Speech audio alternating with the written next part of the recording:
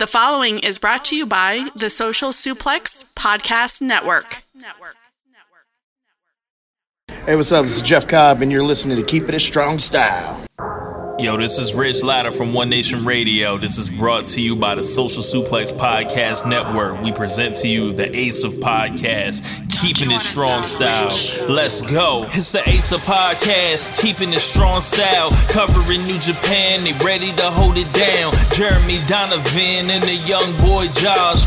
Come and hit a job out in Barrio the Frogs. From the Tokyo Dome over to the G1. Social Suplex is the network where we can get it done. I'ma chill and let them have it, cause this is just an intro. Keeping the strong style, 6 stars from the get-go, boy. Yeah, from Tampa Bay to the Tokyo Dome, this is Keeping It Strong Style with your hosts, Jeremy Donovan and the young boy Joshua Smith. And thank you for listening. Welcome to Keeping It Strong Style, the ace of podcasts on the Social Suplex Podcast Network. Jeremy Donovan here with the young boy Josh Smith. On today's show, we'll be covering all latest news, answering your questions, and doing week 3 of the final countdown. You can support our show by subscribing to the Social Suplex Podcast Network and Keeping It Strong Style on the podcast app of your choice and leaving a rating and review. You can also get all the podcasts and columns over at socialsuplex.com. Check out our Pro Wrestling Tees store, ProWrestlingTees.com/socialsuplex. That's where you can get your official Keeping It Strong Style t-shirt. If you enjoy this podcast, please consider making a one-time or monthly donation by visiting socialsuplex.com/donate and clicking on the donate button under the Keeping It Strong Style logo. This week's episode is brought to you by NJPW EXT, the only browser extension for NJPWWorld.com, with features like dark mode, improved translations and layouts, custom and shared playlists, synchronized viewing parties, and much, much, much more. It takes NJPW World to the next level. Visit njpwext.us today for details. Absolutely.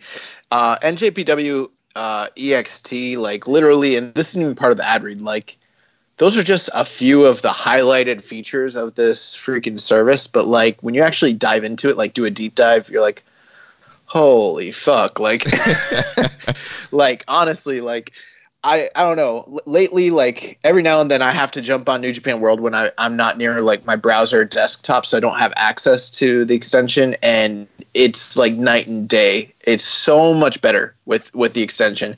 And yeah, man, I mean, Danny's doing like God's work. Yeah, shout out like, to our man Danny. Like someone from New Japan needs to pay this man. That's all I'm saying at this point. Like that's how good it is. Yeah.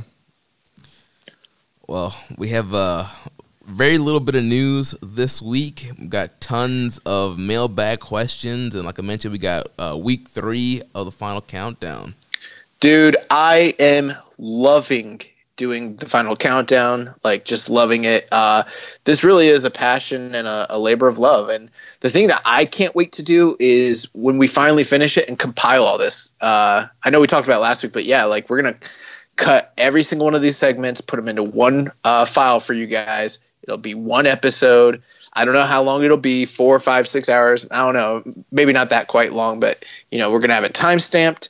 And, you know, if you're ever like, hey, I wonder what happened in the finals in 2002, you'll be able to go find it. 2011, it's going to be right there. It's going to be really awesome. And the only thing is, before we move on, because I know we're going to say it later on, but before we get too deep into this episode, we cannot find 2005 and 2008. Those are literally the only 2 we're missing right now. Every single other episode that we've been looking for, we have found. Thank God, including 1999, which I thought was never going to happen. Yes, we found 1999. And so, yeah, some interesting background to that file. And for all the matches that we reviewed so far, I've put together a list on a Google Doc that has links to all the matches that we've watched so far. So from 88 up to this week, we're doing 03, and I will update that doc every week. Right now, it's in our Discord channel, Social Suplex. There's a Keeping It Strong Style thread with the link there. Also, I'll be tweeting it out and sharing it, so that way you guys can keep up and follow along and watch these matches that we're checking out. Absolutely. But anything before we get in the news, or you just want to jump right into it, man? Yeah, I think let's just jump right into it. Okay, so let's start with the first thing. New Japan's biggest overseas bout. Bullshit. Complete and utter bullshit. The worst recount they've ever done. I haven't watched it yet, so. Oh, okay. Actually, it's not that bad. It's pretty good, but like, they don't say Kenny's name. They talk about the biggest overseas matches that they've had in recent modern antiquity. No mention of Kenny Omega. And the only time they mention the Young Bucks is when they mention the fact that they got beat by GOD in San Francisco. Wow. Talk about controlling the narrative. Yeah, the heat trio, brother. Bro, they mentioned the freaking I actually didn't finish the whole thing, just to be honest with you. I actually was enjoying it, but I need to get I didn't finish it. But they start off almost they start talking about the tournament in 2011 to crown the Intercontinental Champions. They bring up MVP. They mention him, beating Toriano, all that. Then they jump to the U.S. title tournament, and they mention the whole tournament. And they talk about the tournament. Don't mention Kenny Omega. And they don't mention that Kenny Omega won the freaking tournament.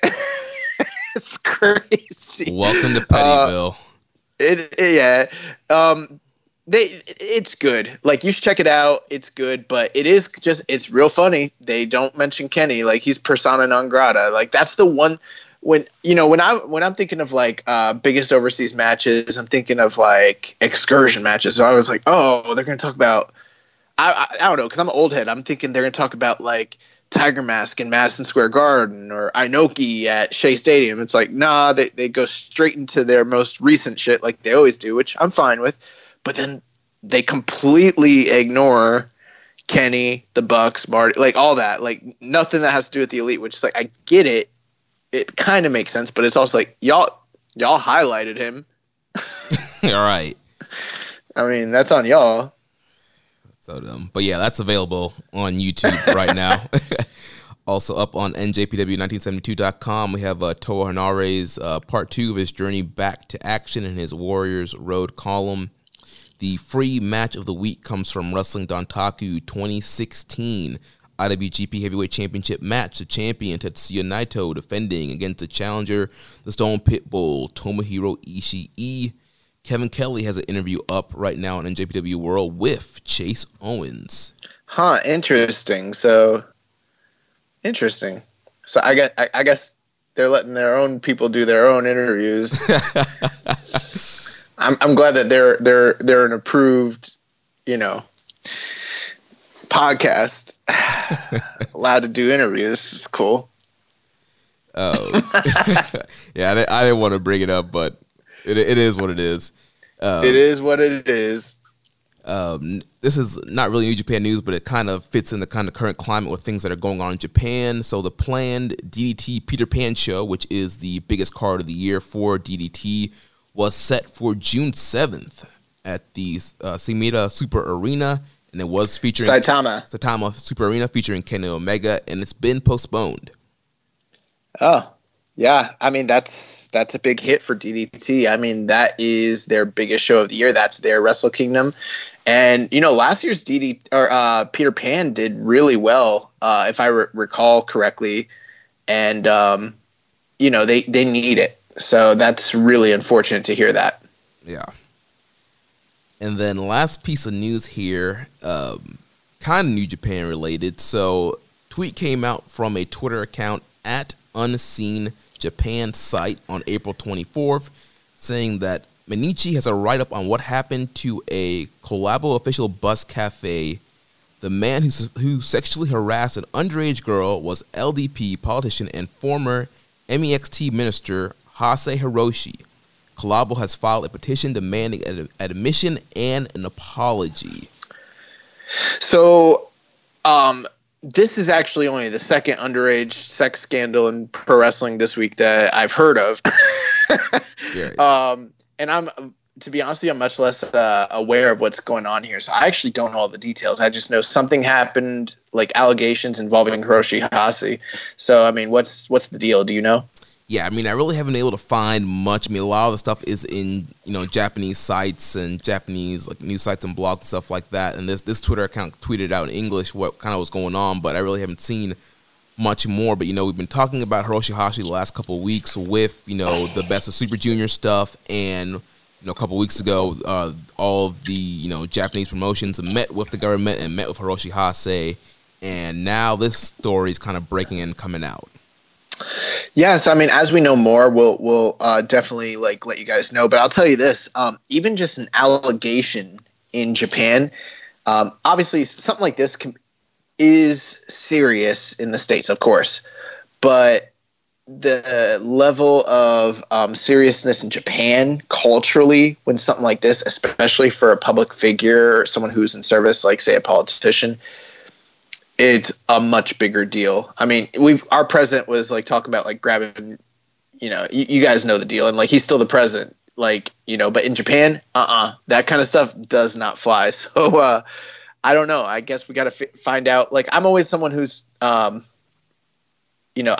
never want to victim blame or diminish what's going on, but I also am always not too quick to jump to conclusions until I kind of have all the facts or figures. So I don't really know the story yet, but if it is true, Hase is done. Yeah, pretty seriously. Yeah, so I'll try and keep tap and see if any more stuff comes out and we get more details about the story, but I saw in one of the group chats, Dan Coffin had shared something about this week. I just was busy at work, and I honestly thought you'd gotten the gist of it. No, I mean, I guess this was a tweet that Dan shared was from this person. Gotcha. Yeah, I read something about it today, though, and, there's people saying it doesn't sound good, so we'll find out more. But, yeah, that's definitely not good. Yeah.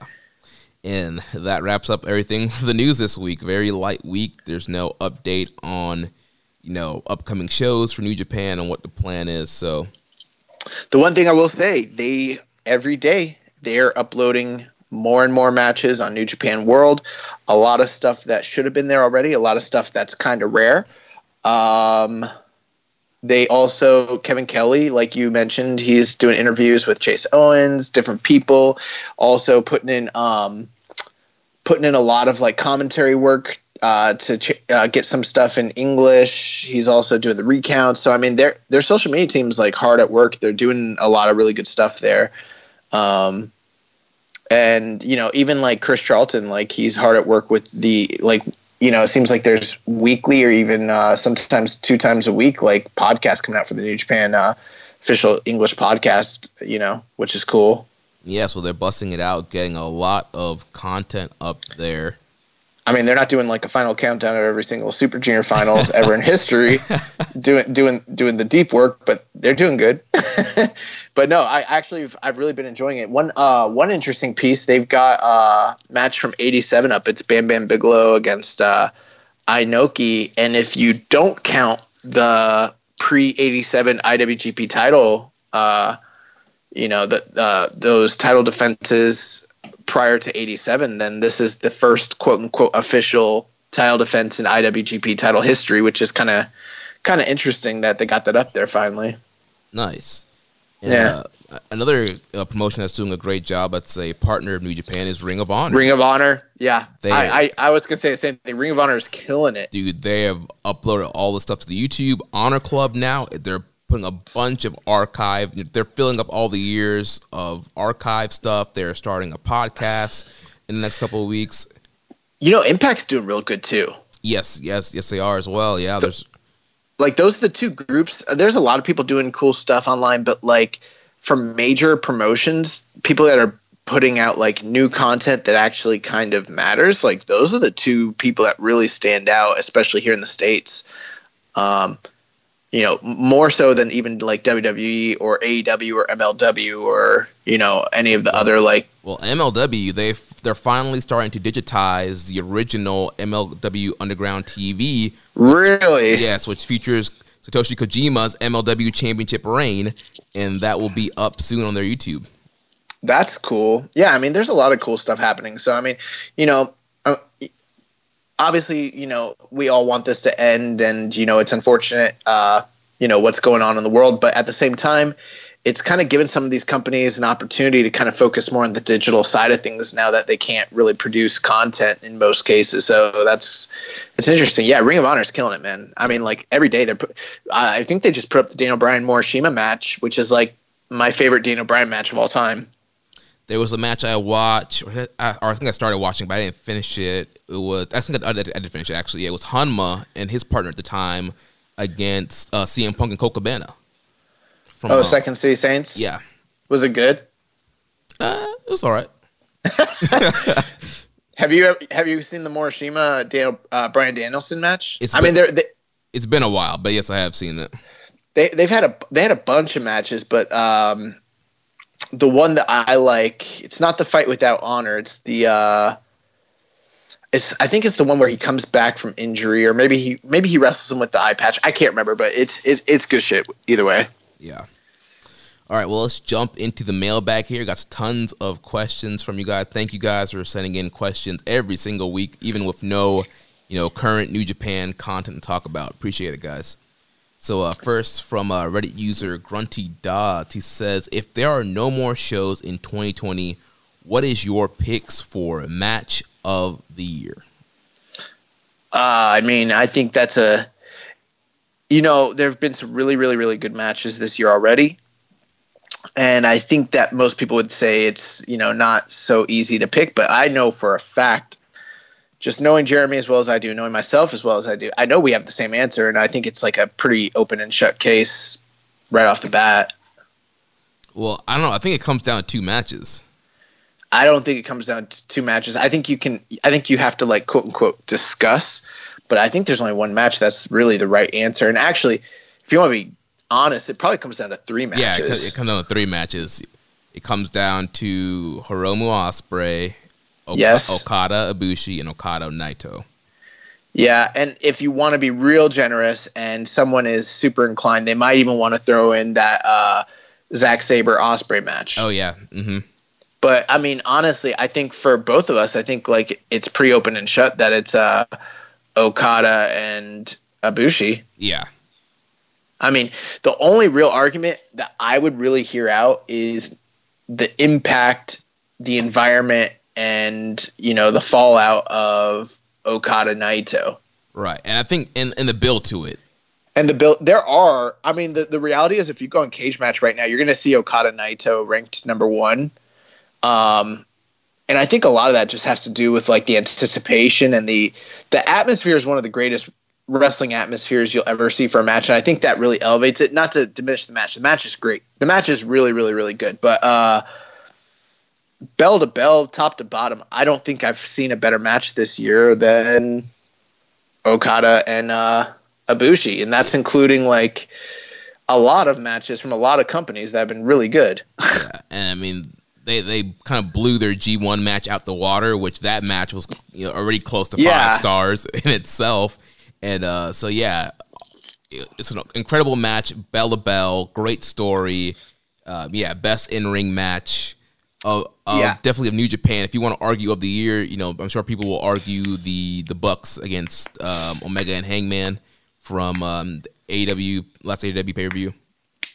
That's a really good match. I mean, there've been a lot of good matches across the board, like in different companies. But I mean, that's the one that stands out.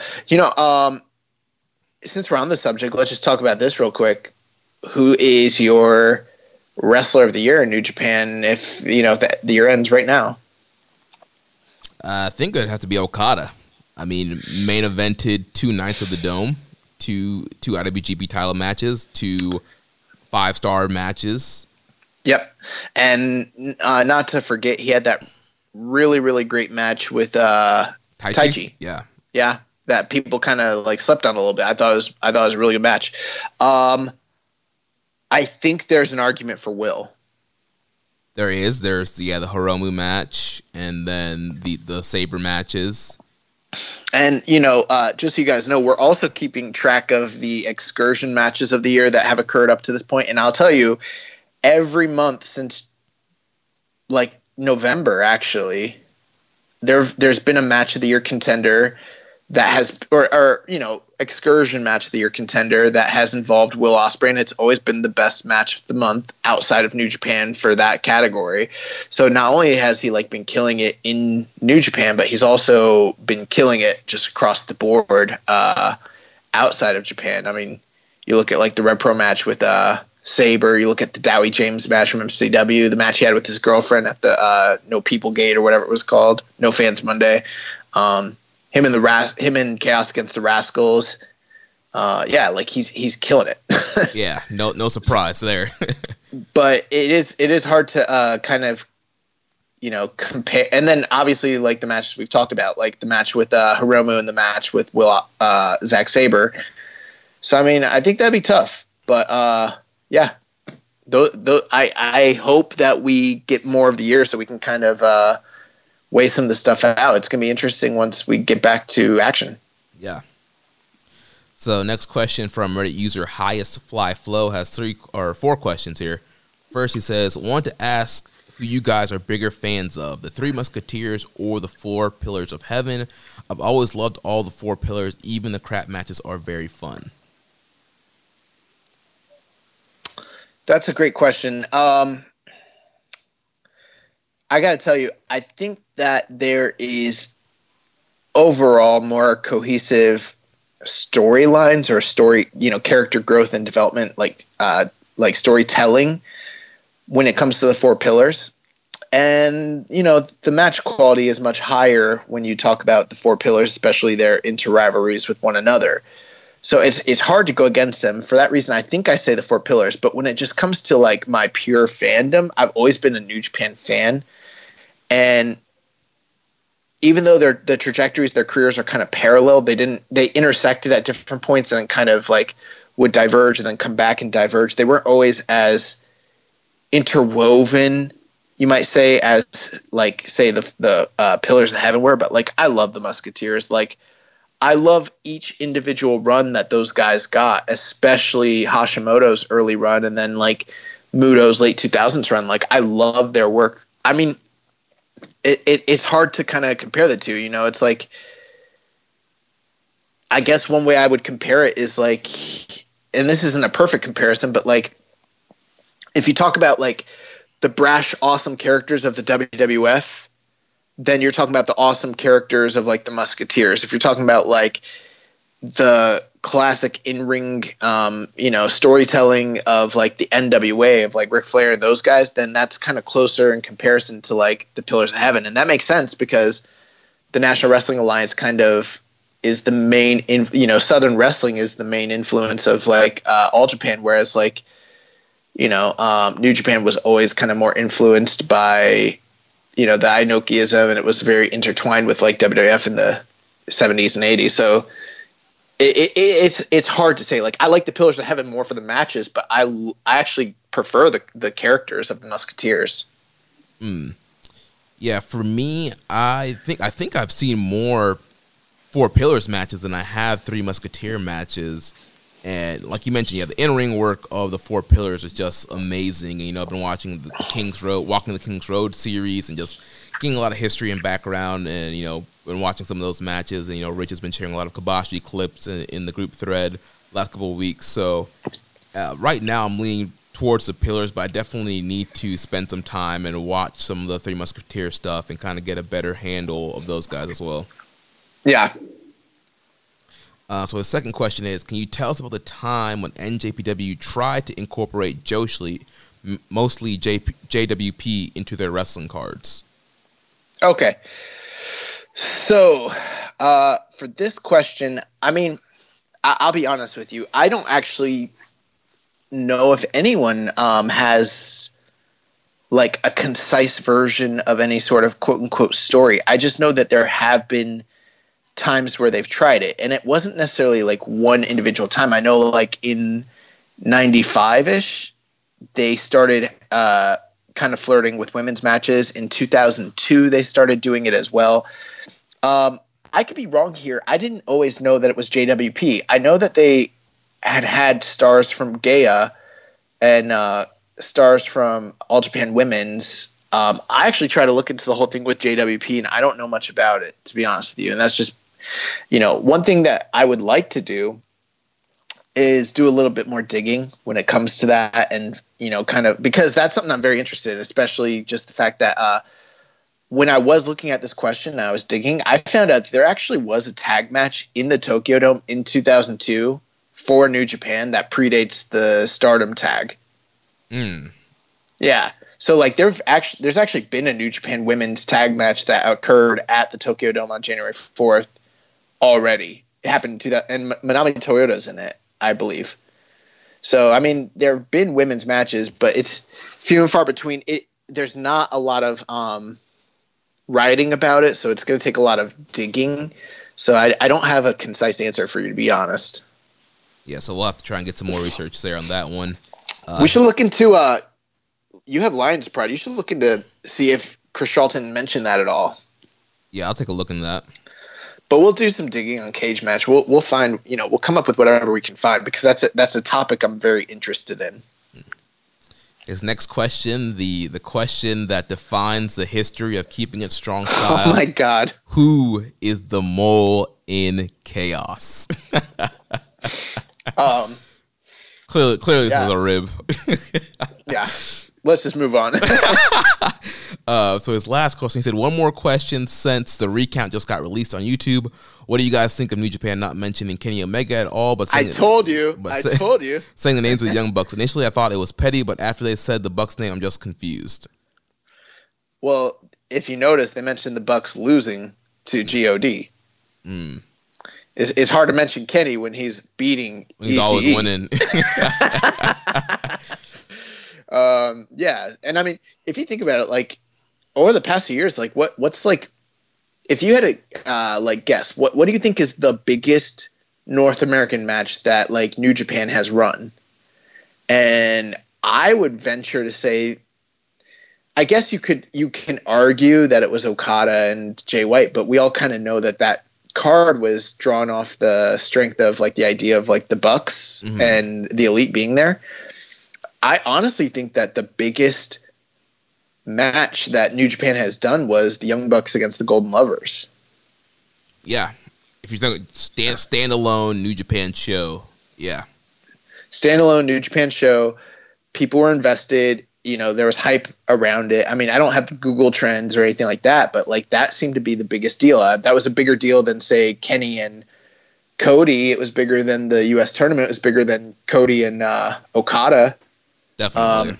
It was bigger than when the G1 ran in Dallas. We were there, and I mean, it was awesome, but and it's hard for them to mention that because it's their competition, and it's hard to like.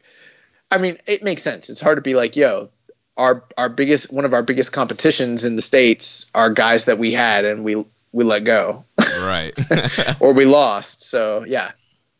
Yeah, I mean, it's very similar to when WWE. I mean, they're a little bit better about it now, but like back in the day, like they would not, mention people's past in WCW or ECW, or they would try to, like, they made lists. They would kind of work their way around history and kind of create their own history on how things happened and certain guys. I remember one time Greg Valentine was on the Piper's Pit with Hot Rod, and Roddy Piper was like, I know we've wrestled, we've had our past, we've had our differences, and they were both bad guys at the time. So he's like alluding to the idea that they used to be enemies. And that was like one of the only times that they ever did that. Cause it's like, where did that happen? Roddy Piper. But for the most part, like, it's not like they're out here being like, Joe and AJ been wrestling all over the world, and like they don't acknowledge it, Right. Next question here from Reddit user JTom416. Fantasy booking. All the Japanese companies decide they'll do a joint show at the first show back after the pandemic.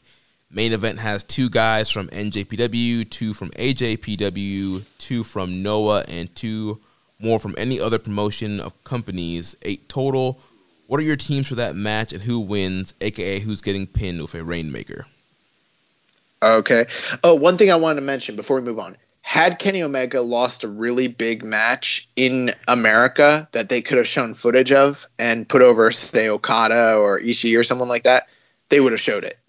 Right. Because I mean, but they couldn't. the big match that he did lose was against Cody, but they don't want to show Cody going over either. That was in Ring of Honor, though. Right, but I'm saying like if they that doesn't fit the recount. Yeah. The recount was New Japan like matches. Gotcha.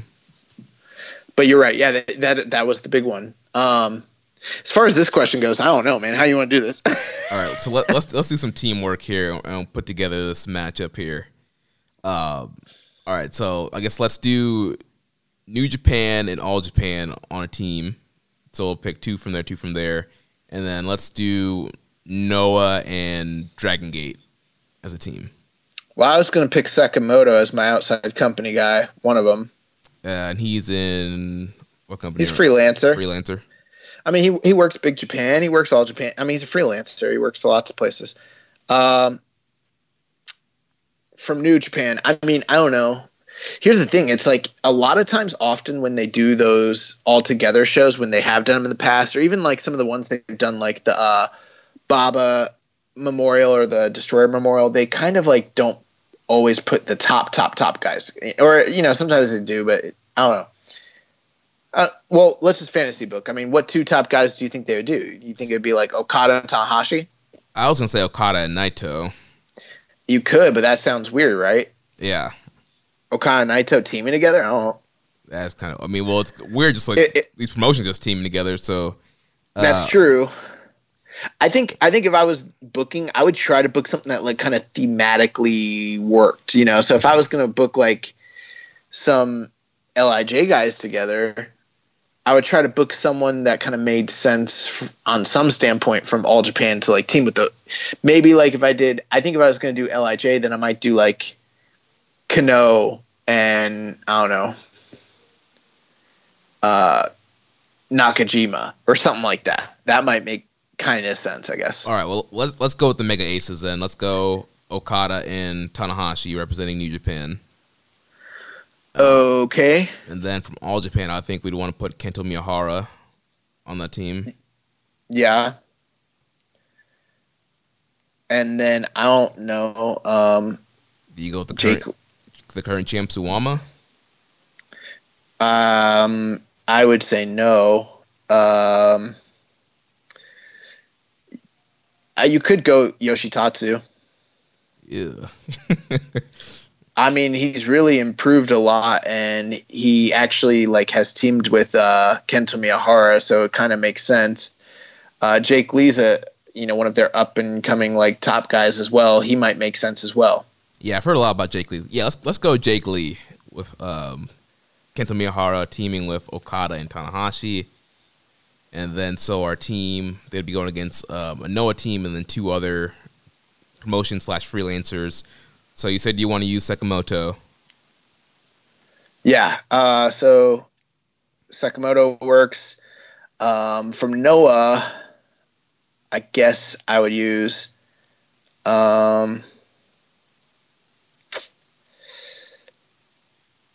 this is tough.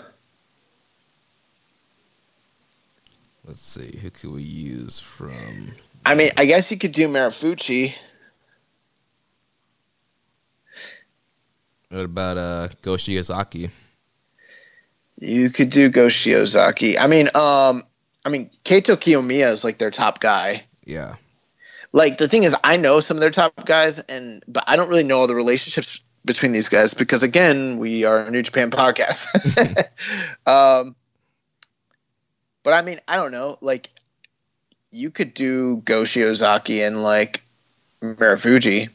Okay, let's do that. So Go Shiozaki, Marufuji, Daisuke Sakamoto, and then we need one more guy. I don't know. Hideki Suzuki? Yeah, you can do that. I mean, that's fine unless you want to do something weird. I don't know. Yeah, that works for me. And then clearly we've kind of stacked the Dragon Gate All Japan team, so clearly they would win that match. I thought it was I thought it was New Japan All Japan. That's what I said. What did I say? Dragon Gate? Oh, I'm sorry. Yeah, we stacked the New Japan All Japan team, so clearly they would win. I mean, maybe if we had Jake Lee could take the loss. Also, if we had put Yoshitatsu there, he could have took the loss. I mean, honestly, we really stacked the other side too. I don't That's the thing. Like, it's unrealistic. They would need some sort of pin eater on the other side. I mean, I guess you could pin Go Shiozaki. I don't know. Yeah. I don't know. It's a tough one. Well, but yeah, that's the match. You guys decide who you think should have won that one. I don't know. Yeah, I'm seeing a lot of people out there start to book like all together type shows, you know, for like when we come back, like Dream Cards. Mm-hmm. And I don't follow enough of those companies to know what is realistic or good, you know? Right. It's hard enough to do it with just New Japan. Yeah. Next question from Reddit user Just a Little Bear 01. Do you think it's possible that the Corona break has messed up excursion return plans for Kawato, gone for over 2 years, and Oka will be near 2 years soon?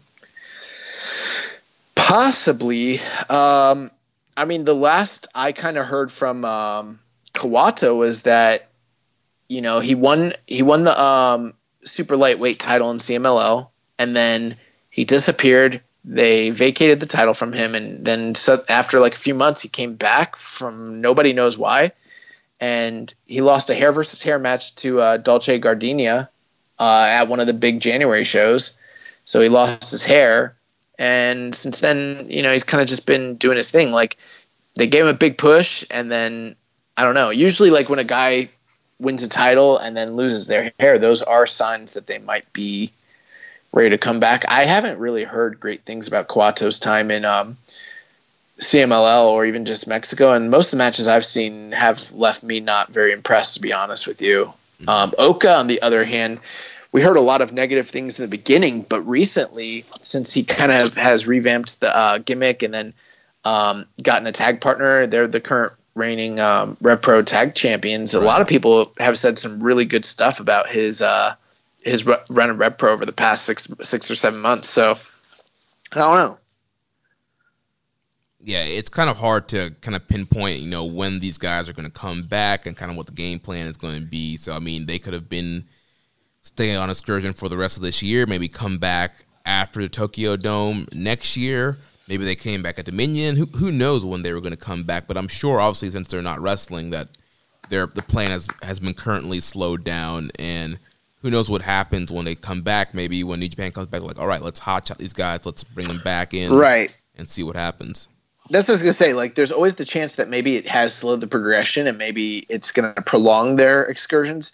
There's also the chance that it might be like, yo, it's time to just pull these guys back. Let's do our thing, you know?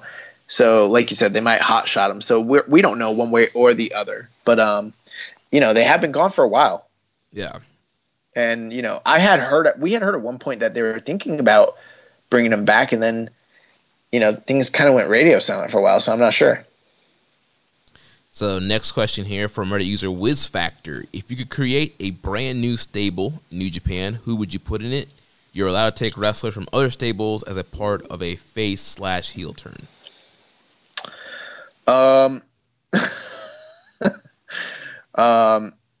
Okay, if I'm doing a brand new stable in New Japan, then I'm going to do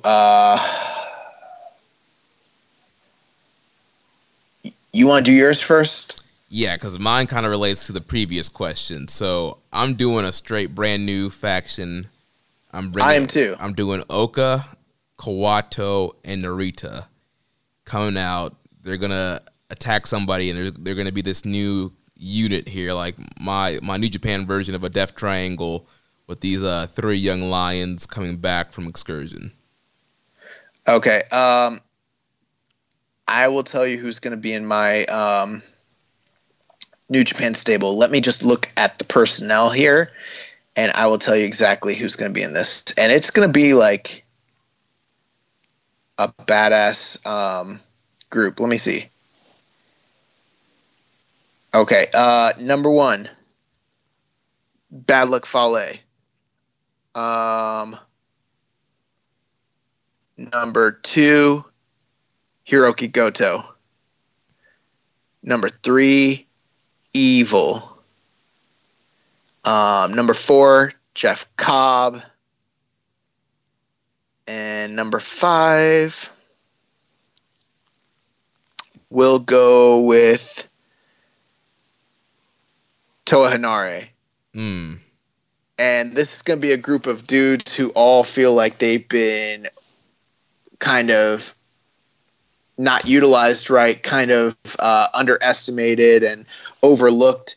And they're like 5 of the baddest, biggest dudes who can just fuck anybody up. And the gimmick is basically going to be that, like, on their own as individuals, maybe they were all missing something. You know what I mean? But together, they have all the tools. They have all the tools. And, like, they show up one day and they fuck up Naito, right? and then like they beat up Naito, and then like the Ace thinks he's got it, they fuck him up.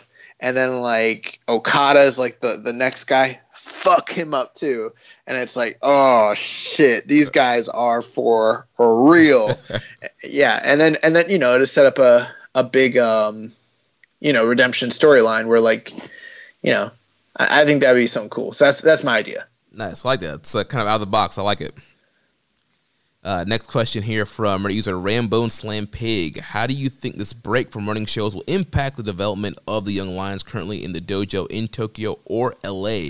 What about the guys out on excursion? Do you think anyone gets rushed back when this is over, or will some guys have unusually long excursions as a result?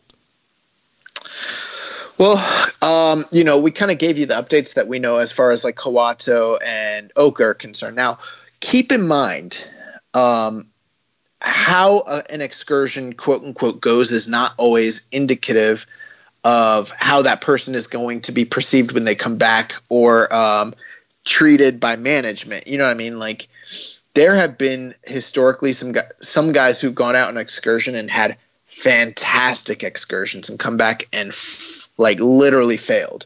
There's some people who have had some so mediocre, or maybe even terrible excursions and come back and been great, like huge stars. Okada. Right, yeah. You know, lots of examples of things like that. So you don't know what's going to happen when they come back. So, you know, there are some people who might watch, say, a Kawato-san match in CML and think he's not ready. Well, you don't know that.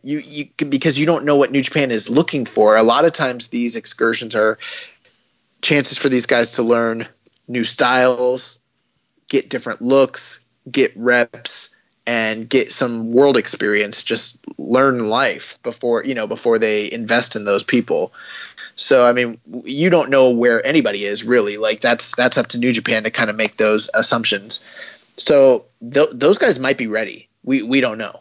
As far as like the guys in the dojo, that's a little different because, and I think this goes for everybody, you know, there's a difference between having practice matches and scrimmage and things like that versus getting real reps in front of a live crowd, which nobody really can do right now. So from that aspect, it's going to impact any of their development. If any of them still need more ring work, more experience, they're not able to get that right now. Right. I mean, we do know, and that's a detriment. Yeah, we do know. We talked to Carl a few weeks ago. Like, those guys, they're still training, so they're going to be in great shape. They're still working out. Like you mentioned, they're still getting some scrimmage and ring time, so their fundamentals should be pretty good. But like you mentioned, this getting live ring time is big key in audience, even if it's a small audience of 50 people. You know, working in front of people, that's how you get better, and working with different opponents of different styles. So yeah, that is going to affect them some bit, but at least they are, you know, still training, still working out, and still, you know, improving on their fundamentals. That plus, you know, working people that are more experienced than you so that you can learn lessons in the ring. You know, that's also, you know, just getting that experience to like learn timing, learn how to read the crowd, learn, you know, the small things that make great wrestlers. Right now, they can't really learn that. So there's pluses and minuses. You know, they're probably getting rest to their body, rest to their mind. I know we're all getting restless just being inside, but you know, this if you treat this time as something, as an opportunity, there are opportunities that are being afforded to them that they wouldn't normally get. So that's good, but there's downsides as well. So yeah, it might be prolonging some of their growth and development, but it might be helping them in other ways too. Yeah, so it'll be interesting to see kind of how those guys, you know, how they come back. So keep an eye on those guys. Next question comes from Twitter follower at MadNutter0102. It says, I don't know much, if anything, about Honma's throat injury. Can you tell me what exactly happened?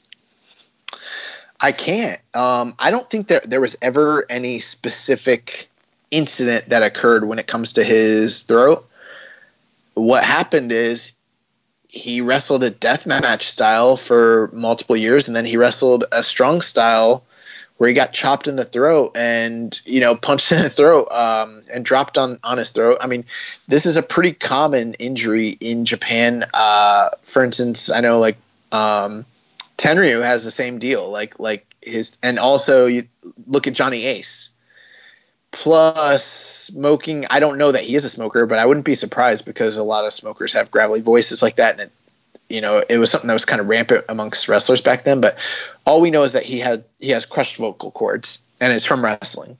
So I don't think that I think it was an accumulation to the best of my knowledge. I don't think there's ever one incident that happened. Right, yeah. I was trying to do some research on this question today, and yeah, there's not really much out there. Just people it's damaged vocal, crushed larynx. Like there's not, XYZ caused it. Like you said, it's definitely has to be a build up over time, wrestling that deathmatch style, wrestling a strong style, and just never really taking a break until the injury.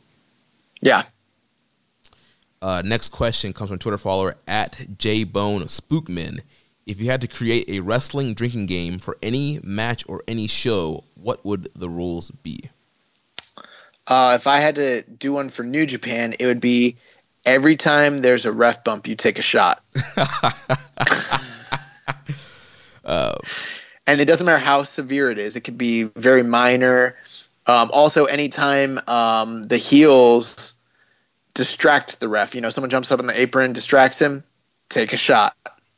You will be fucked up by the end of that. It doesn't matter if it's Road to or Wrestle Kingdom. You will be fucked up by the end of the show.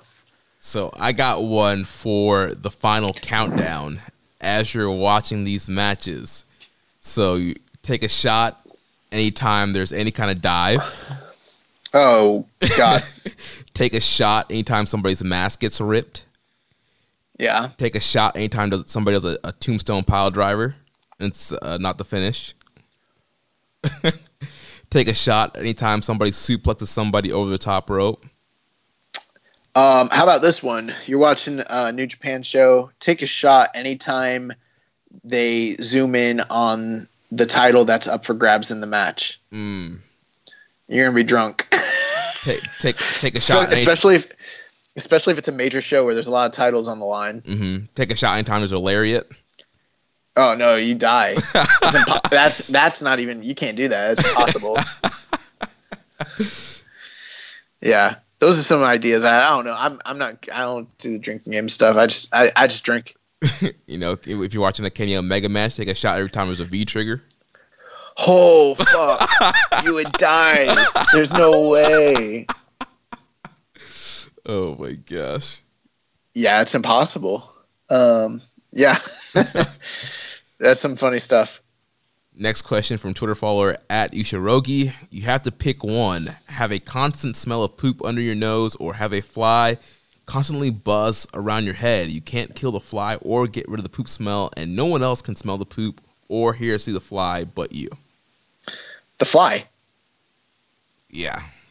I as much as I hate that idea, and it would really drive me crazy, I'm pretty good at learning how to tune things out.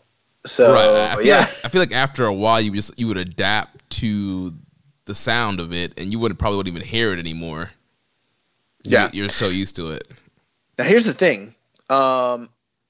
He's saying that the poop has a constant smell that you can't get rid of. That's fine. That sounds horrible, but the reality is, I don't know if the science behind this really works, because think about this. People that live in rural areas where there's manure everywhere, they don't smell it. Right. You know what I mean? Mm-hmm. Or if you live in a house that smells really, really bad or whatever, you don't smell it, because the way the human body is made up is that we are prone to recognize new smells that are being introduced and not so much smells that are constantly there. That's why if you spray perfume or cologne or whatever, you're not going to, and it's on your own body, you're not going to smell it, but other people can. So I mean, maybe hypothetically, I'm not saying it's a good thing, but hypothetically, maybe that if the poop smell is constant, you might not even smell it after a while. You know what I'm saying? That's true. Now, if he's saying that you have to be smelling it, well, then you're breaking the laws of physics at that point, and it's like, okay, well, then I definitely don't want it. But like, if you were to just get used to it, maybe you only smell it for like a minute every morning when you wake up, I might do that. Yeah, I mean, it beats having the buzzing noise all day. I think Ushirogi like needs to have thought this out a little bit more so, because obviously I've done my thinking. Actually, I didn't know what this question was until on the fly. This is the same guy that asked us the knife and bat question. Like, do you think he's actually listening to the show and like getting a kick out of this, or you think it's like a Twitter troll who's just like, this will be hilarious, and then like never actually checks up on it? Well, he follows us, so I'm assuming he listens to the show and he's following, keeping up with us. So he's the one dude who keeps asking us non-New Japan questions. It's kind of funny. Yeah, I think it's his gimmick. I think he's getting he's popping, you know, of us answering these questions. So, well, Ushirogi, you popped me. So, next question comes from Kyle Martin from the Wrestling Squared Circle Facebook group. He has 4 questions here for us. First, he says, could you guys talk a little more in depth about New Japan World, please? Perhaps I'm simply misunderstanding, but why does the network provide free content when you already have to pay to subscribe? Also, does the network provide joint promotion shows from IWFI, WCW, All Japan, Ring of Honor, Noah, or UFO? Interesting question. So, here's the deal with New Japan World. When you go onto the actual website, you don't have to log in. You can actually navigate the entire website to see what's in the library, what they're offering, yada, yada, yada. But there's some content, that has you'll always see it. The way it shows up on my browsers is that it's usually got like a red sticker underneath it, like a red marker, and it says free. Yeah. And this might be the free match of the week. It might be a show that they're offering for a short period of time. Recount, stuff like that. But the majority, I would say like 98% of what's on the network is not free. You actually have to have a subscription to watch it. Trust me, all you got to do is click on it. And if you don't have a subscription, they're not going to play it. Right. And the whole model there, you know, they're using a similar model. Sometimes, you know, Netflix does it sometimes. WWE Network's been doing it. They're trying to entice you of here, you know, check out this free match or this free show, whatever it is. Oh, did you like that? Well, subscribe and you can get, you know, thousands and thousands of hours of the thing you just watched. Right. Now, here's the thing. I think his question was, you know, why are they offering free content when you already have to pay? Well, it's like, well, it's not for you if you're already paying. It's for people who are not paying. Right. And the nice thing there is that they're not giving away the whole entire shebang for 3 months for people who just sign up and haven't even put any money into it like you are, the good, hardworking, paying customer. They're only giving away just some sample bites so that someone who might want to become a subscriber can dip their toe in the water, which is nice, which I think they should be doing. That's a smart thing. And, you know, and if you're paying, you get all of it for whatever you're paying.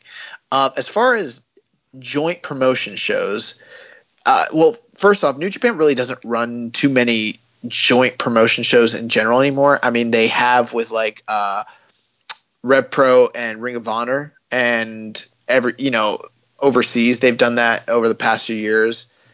And then, you know, periodically CMLL or Ring of Honor or even sometimes Rev Pro will come and run tours with them in Japan that's part of their content.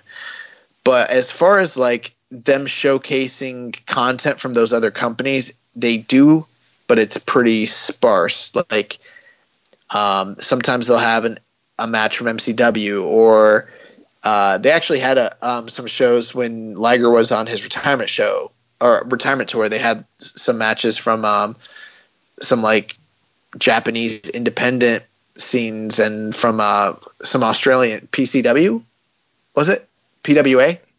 Yeah, I think it was PWA. Yeah, PWA. So I mean, yeah, they do some stuff like that. They've got some Rev Pro content. They got some Ring of Honor content. They've even had some like Noah and All Japan content in the past, but it's not regular. It's like pretty rare. Right. I feel like in the last couple years, if it's a current New Japan guy in a big singles match, it's probably sooner or later going to get up on NJPW World. You look at a lot of the Rev Pro matches like the Ishii and Keith Lee series. And big matches like that, guys that are in one-on-one matches, they're going to upload. They're not going to upload the whole show, but they will upload that segment of the show of that match. Yeah, as far as like they don't have any WCW content except for the times when WCW wrestlers have wrestled in New Japan. They don't have any of the UFO stuff because technically that was a separate company, even though it was, managed by Inoki. I think he meant when he says IWFI, I think he means UWFI. They don't have any UWFI shows except for the stuff from when those wrestlers came to wrestle in Japan. Same thing with War, same thing with Michinoku Pro, WWF, all sorts of stuff like that. They actually do have some WWF content.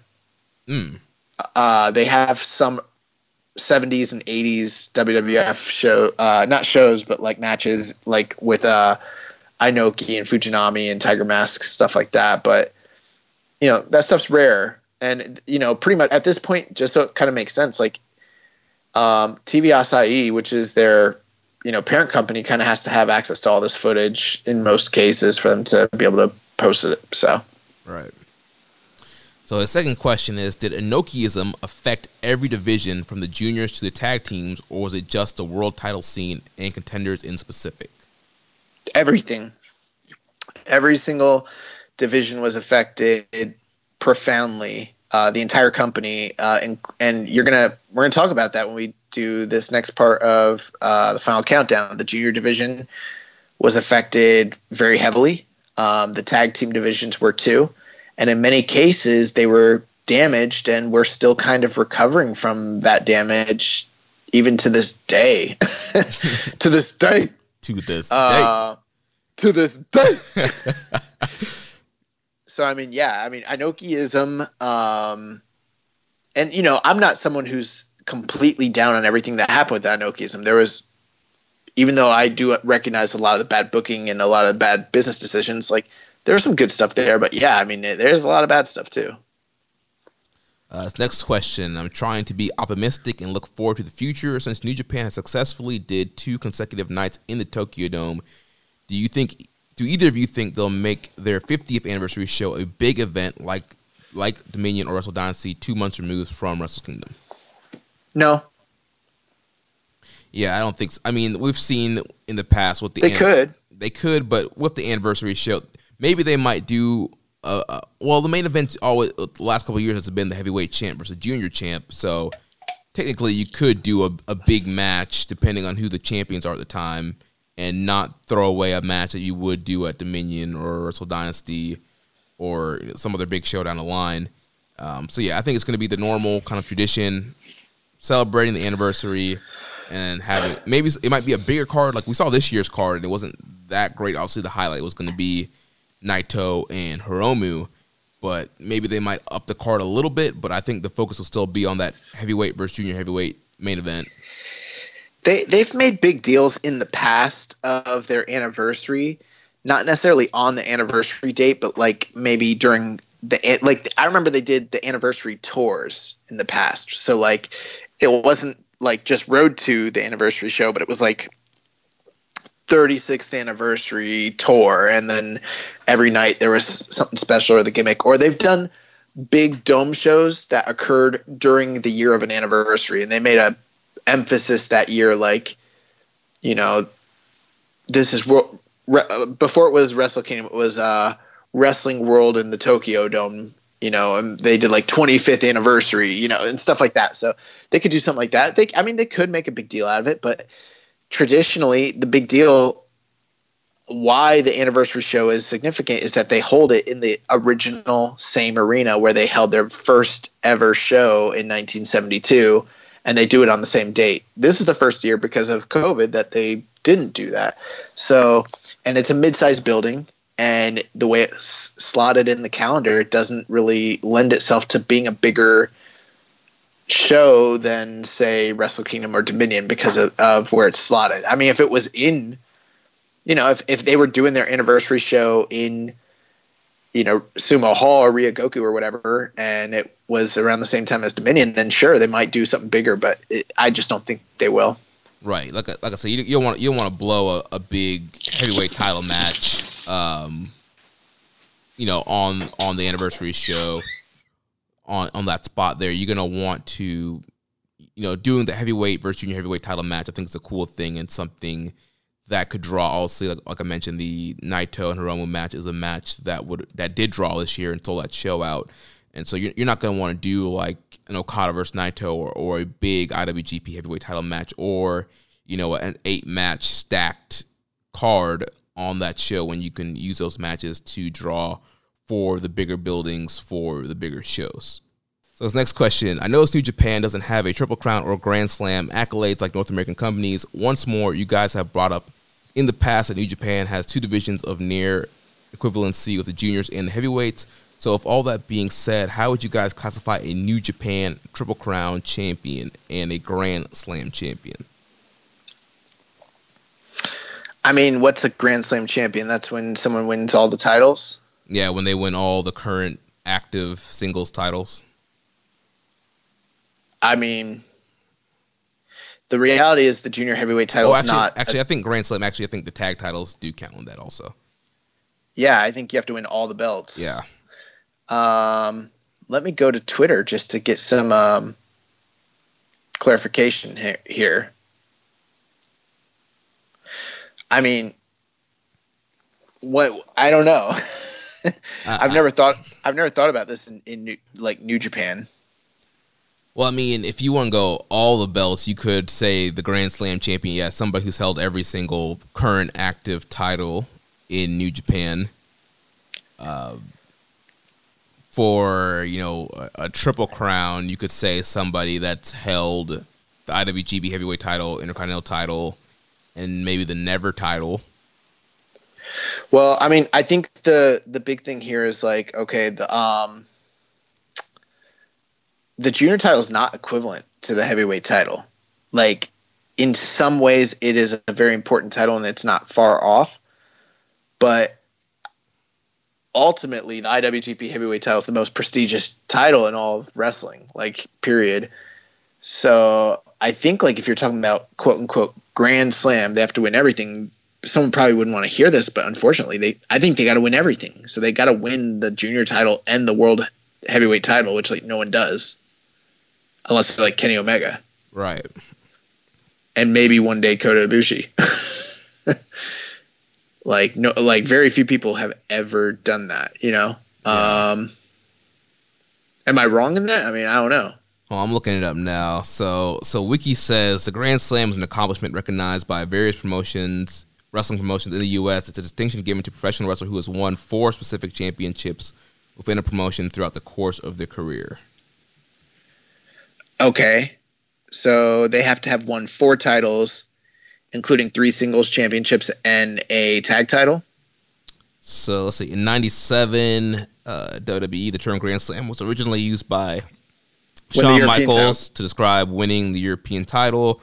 Michaels had previously held the WWF Championship, IC Championship, and World Tag Team Championship. Okay, well then under that understanding, all they have to do is win 4 singles belts. The world title has to be one of them, right? Right. So the world title, 3 other singles titles, and a tag team title. Well, it'll be the world title and two other singles titles, and then a tag title. No, 4 titles, typically including 3 singles championships plus a tag team. Right. Oh, you're right. Okay, my bad. Okay, then that seems like kind of I wouldn't say easy, but I mean, then a lot of people have done it. Right. I was thinking like Grand Slam meant you had everything. So in 01, it says that the hardcore title could substitute the European title to complete the Grand Slam. I don't know. I'm not like really a mark for that whole entire concept to begin with. So, I mean, I've never really thought about it, but I mean, there is your, that's your definition right there. It's 3 singles titles, including the world title, and a tag belt. I wouldn't include the junior title as being equivalent to the heavyweight title personally. So I would say that could be one of those singles belts. Could you swap out the junior? So let's say somebody wins IWGP Junior and never in the tag title. That could be considered Grand Slam. Yeah, I think if I was really considering, it would be the US, the IC, the Never, and the Junior all eligible as being singles titles, along with the IWGP. And then, I guess for the sake of this argument, you could consider any three of the tag titles, whether it's the trios, the Junior, or the heavy. True. Yeah, so that works out there. And then for a Grand Slam, or a Triple Crown, I guess that would be the three heavyweight titles, or maybe because you could consider the Junior title a part of that. Yeah. So next question here from and what was, and I'm sorry. So the other part was Triple Crown. Is Triple Crown different than Grand Slam? Grand Slam's better. Well, that's what I was just saying. Like for Triple Crown, it's 3 singles titles. So before Sean had won, I think back then it was the IC, the tag, and the world title. Right. So I guess it's, let's see, the world title, the tag title, and a secondary title. Yeah. So it says Triple Crown is traditionally used to describe a wrestler who's won the WWE Championship, IC title, and the now defunct World Tag Team Championships. I don't know, man. I mean, I think each title on its own has its own distinction as far as like the relevancy, as opposed to like going through and achieving like these other concepts of like conquering all the different divisions, because it's, I don't know, it's just, I don't know how to describe it. Like, very few people usually ascend and then descend until much later. Once you get to that level, like once you're at IWGP level, like you're not going to be like a Miz or like Dolph Ziggler or Sheamus, where like 3 years later you're going to be challenging for Never titles. You know what I mean? Right. Yeah. Like that very rarely happens. Right. It's like once you're on that level, you stay there until you become like a New Japan dad. And then for the most part, yeah. I don't know. I mean, I get the question. I just think it's a difference of culture. Like, I don't know. Like, we don't really go around talking about like New Japan Grand Slam champions or anything, because it's not that. Because I don't know. Because I guess like in WWE, like they hot shot so many different titles that like that's like the big deal. It's like not only are they a world title, but they've held all the belts. Right. But like in New Japan, it's like once you've won that belt, like you're done. Right. You did it. And then you got guys like Tomohiro Ishii, who obviously have the in-ring skills to be the IWGP champion, but I mean, at this point in his career, he's probably never going to get to that level. He's kind of in that upper mid card, and that's where he's slotted. Like he could ascend, but he's probably just going to stay in that upper mid card slot. Mm-hmm. So next question from the Discord from Muzza Murray Bone. He says, your thoughts on All Japan's Suwama's interest in All Japan having women's division? Yeah. If that's something that would help them from a business perspective and, would, then that's a good thing. We've talked about the pros and cons of that in the past, so I'm not opposed to it. I don't see necessarily, I don't think that will necessarily like translate to women getting equal booking or opportunity with the men, but you never know. Maybe it would. Maybe maybe that's the right environment for, like a lot of these Joshi talents to get a bigger stage. I don't know. Right. And like we said with the thing with like Joshi and New Japan, I think it all comes down to business. If All Japan thinks it's a good business decision, like it's going to draw, then go for it. But if it's not going to be a good business decision, then just keep it the way it is. Yeah. So his next question is for you. He says, while going through the first top of the Super Juniors, I was looking through the names of some of the guys in it and noticed that Tatsutoshi Goto was in New Japan for over 20 years. yet is a name I don't fully know of. Is there any matches worth watching, and did he ever accomplish much in his time in New Japan? Yeah, there's a name, Tatsutoshi Goto. I mean, I don't know, man. Like, Goto was, and people are going to make jokes when they hear me say this because they're going to be like, oh, from one Goto to another. No, it's not the same. But this Goto was pretty much mid-card to lower mid-card most of his career. Whereas, as opposed to our Goto in modern times, has been booked very much like a star for the majority of his career in New Japan. It's not the same thing. Also, talent-wise, not even close. I don't know. I honestly haven't watched much of Goto. You know, keep in mind, most exposure for North American fans throughout the years was done either through video releases, tape trading, things like that. And I mean, if you're going to get a tape, you hoped to get the big stars, and Tatsutoshi Goto was not one of those top stars. What I know of him, he was in that group with God, why do I forget names?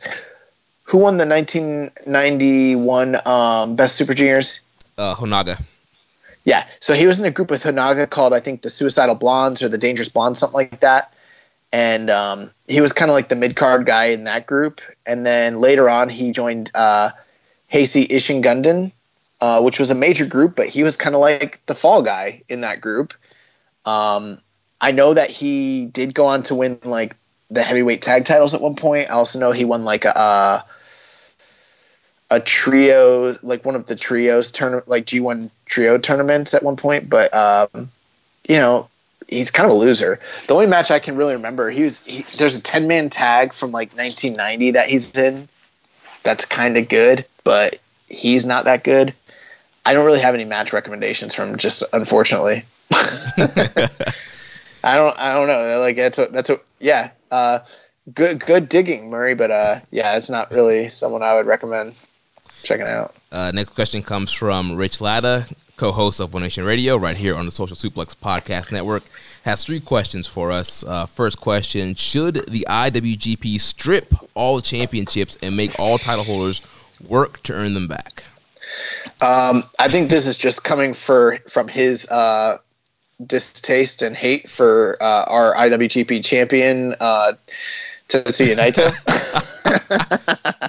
Yeah, it's become an ongoing gag in our Largo Loop thread of kind of bashing Naito because, friend of the show, Zach Porter, who's been on this show before, is a big Naito fan, and so we always have a good time, kind of bashing Naito and making fun of Naito in the thread. Nah, it's not a bit. Rich wants them to strip Naito. So if you strip Naito, then you got to strip Shingo of the Never title, got to strip Hiromu of the junior title. All of them. The Golden Aces, strip them of the tag titles. Yeah. Now, here's one thing. Rich, go back and watch some network WCW Nitro from 2000, and let's see how well that worked out for that company when they did the same thing. All I remember was like Sid Vicious like walking up and handing over his title, and I was like, "What a bitch!" This man didn't even argue with them. He just laid his belt down and just walked away. And I'm like. His next question is for you. It says, can Josh name every G1 winner in order? I think I can.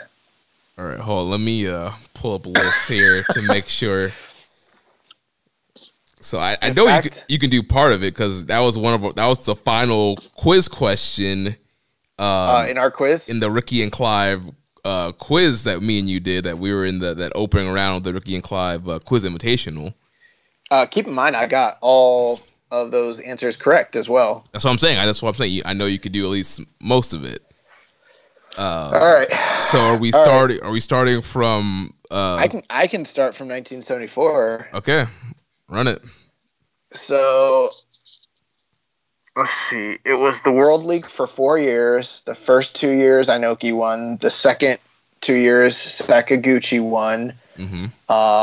After that, it was MSG League for 5 years. Inoki won for 4 years straight, so that puts him at 6 tournaments. Yep. So you're at so that was 81 was the sixth one he won. 82, Andre won the MSG League. That's the last MSG League. After that, it was the IWGP League. That's when they got rid of the NWF title and replaced it with the first ever IWGP title. Hulk Hogan wins the finals. He knocks out Inoki. The next year, Inoki wins the tournament. 85, Andre wins the tournament. 86, Inoki vacates his title so he can compete in the tournament, and he regains the IWGP title. So he's already the champion, and then he wins it for a second time, so he puts himself over. In 1987, they have another IWGP League. The winner of this one wins the new version, or quote-unquote the current version of the IWGP title. And guess who wins? Inoki. I think he beats Masa Saito. I can't remember. 88, Inoki wins the last IWGP League, so that's 10 tournament wins for Inoki. That's the last tournament win he ever has. Mm-hmm. After that, it's the World Cup in 89, and Riki Choshu wins. Yep. That brings us to the G1. 91 and 92 are both Masahiro Chono. Fujinami wins it in 93. I think he beats Hiroshi Hase. Muto wins it in 95. You skipped Choshu 94. Oh, Chono wins again. Mm-hmm. I think he beats Kenzuki Sasaki. I could be wrong. 95 is Muto. 96 is Choshu. Choshu beats Chono for that.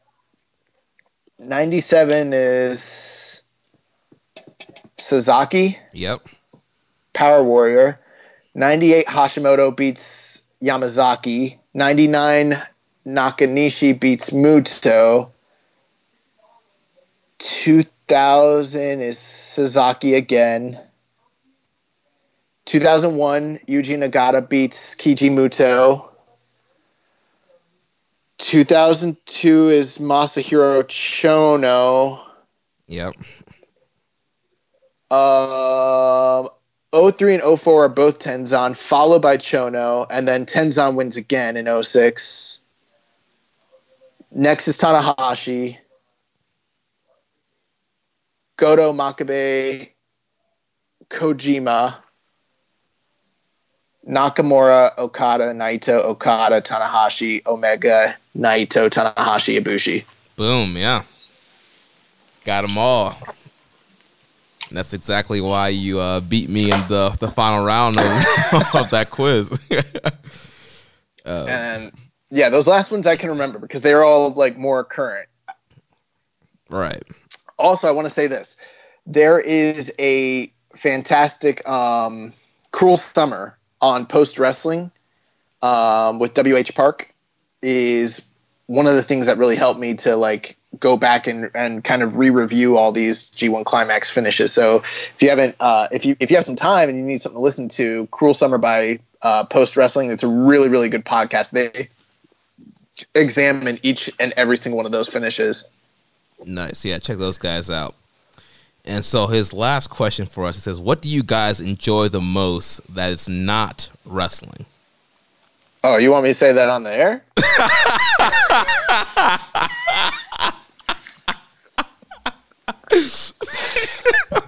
You know how I get down.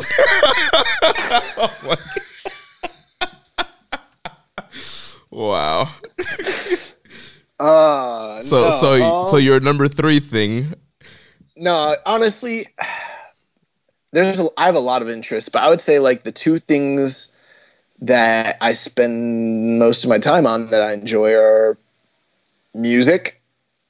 I'm a musician and I'm a cinephile. I love cinema. I love movies, like hardcore. So yeah, I would say those are probably like my 2 biggest things that I enjoy outside of wrestling. Oh, well, also combat sports. Mm-hmm. So MMA, boxing, kickboxing, stuff like that. Nice. Yeah, for me, lately I've gotten back into anime. Love anime. Been watching My Hero Academia. Season 4 just finished. Great stuff. Highly recommend that if you are an anime fan. You have not watched this anime yet, you need to check it out, My Hero Academia. So I've been Been watching a lot of anime, and I love superhero stuff. I'm big into the Marvel Universe and the Marvel movies. I love all that stuff. Trying to think, yeah, probably those are probably the two biggest things because wrestling consumes the majority of the stuff that I watch and revolve around. Really, at some point we should do a review of the Tiger Mask W anime series. Oh, we could. There actually is a really great boxing anime that I love called what's the name of that? Hajime no Ippo. I've heard of that one. Yeah, it's freaking awesome. Really, really great. Yeah, man. Freaking growing up, the Toonami afternoon block was my jam with Dragon Ball Z and Ronin Warriors and Sailor Moon. Gundam. Yeah, Gundam Wing. Oh, I loved Gundam Wing. Love Gundam. Yeah, love that stuff. Inuyasha. Yeah, there was so much good stuff. Cowboy Bebop. Oh, bro, yes, Cowboy Bebop. I used to have the DVD series of that. That was awesome. Yeah, there's some really good stuff out there. Even like the Muscle series for wrestling is really cool. I've caught some of that stuff. There's actually some pretty good wrestling animes out there. So nice. Next question here from Maserati says, did you all buy the ZSJ or Naito boxers? Nah, but once I get those ZSJ boxers, I'm going to be tying everybody up in pretzels. I thought you were going to go somewhere else. I'm gonna spend a lot more time on my number 2 favorite thing, my ZSJ boxers. No, I did not buy the ZSJ or Naito boxers. I did buy the new Satoshi Kojima cozy lariator shirt. The shirt says he is a lariator. That is horrible. that new orange shirt, so got that. But yeah, that's your favorite thing outside of wrestling, buying wrestling merch. Merch freak. Oh man. However, you guys make fun of me for my merch collection, but Floyd dwarfs the collection of shirts I have. Yeah. Moving on, last question here from EMJ Does PR. He says, who is on the Super Junior Mount Rushmore? Yeah, I think that's a really easy answer. And I think there's only 4. I think there are a lot of names that could be on there, but I think there's only 4 correct names. Unlike a lot of Rushmores where there's a lot of debate, I think these 4 individuals that I have absolutely are the definitive right now Rushmore. And unless something changed drastically, they're not moving. Okay. So obviously Liger. Number 1 is Liger. Liger is the greatest junior heavyweight of all time, the most influential. He has the most junior title reigns in history at 11. I believe the most Super Junior title win or tournament wins. He's also a former. He's held titles all over the world. Super influential. He's held the junior title for the most days, and he's a multiple-time junior tag champion as well. The list goes on and on. So he's number 1. Number 2 would have to be Tiger Mask 1, Satoru Sayama, as just being arguably one of, if not the biggest star in the history of the junior heavyweight division. His influence on junior heavyweight wrestling is completely it's hard to even describe. Not only that, but he held the 2 top junior world titles at in the world, anywhere in the world at the same time. He held the WWF junior heavyweight title, which was the top junior title in New Japan at the time, as well as the NWA junior heavyweight title. So he was the NWA and the WWF champion simultaneously when those 2 companies wouldn't even work together. He was the recognized number 1 guy, and he had the most influential series of matches, during the 80s of anybody out there, and he's a huge draw, and so that's easily number 2. Number 3, a lot of people wouldn't think of this, but once I tell you why, you'll understand that, like, why he has to be on there. Nobody else could probably surpass him. Tatsumi Fujinami. Tatsumi Fujinami has to be on the list because he is the first true junior star in New Japan history. So first off, he's a pioneer. Number 2, he is the guy that influenced the working style of New Japan to move away from the slower, more methodical Inoki style to the more fast-paced. Like, he literally is the guy that laid the groundwork for what guys like Gran Hamada and Tiger Mask and Kuniaki Kobayashi ended up doing. Like, he's the first guy that started doing dives, topes, suicidas, kanhilos, all that sort of stuff. And he carried the division for like 5 years, almost, something like that. And when you combine the lengths of his WWF Junior Heavyweight title reigns together, it's like 1,300, 1,400 days. It's longer than anyone else ever held the IWGP Junior title. I think he's got more defenses of that belt than anyone else has of the IWGP Junior Heavyweight title. And he traveled all over the world as the main representative of New Japan in the junior division. So, I mean, like, he's the guy. And then the final one might catch some people off guard, but Prince Devitt. It's got to be Prince Devitt, more so than anybody else, because Prince Devitt has one of the absolute longest reigns in the history of the junior title division.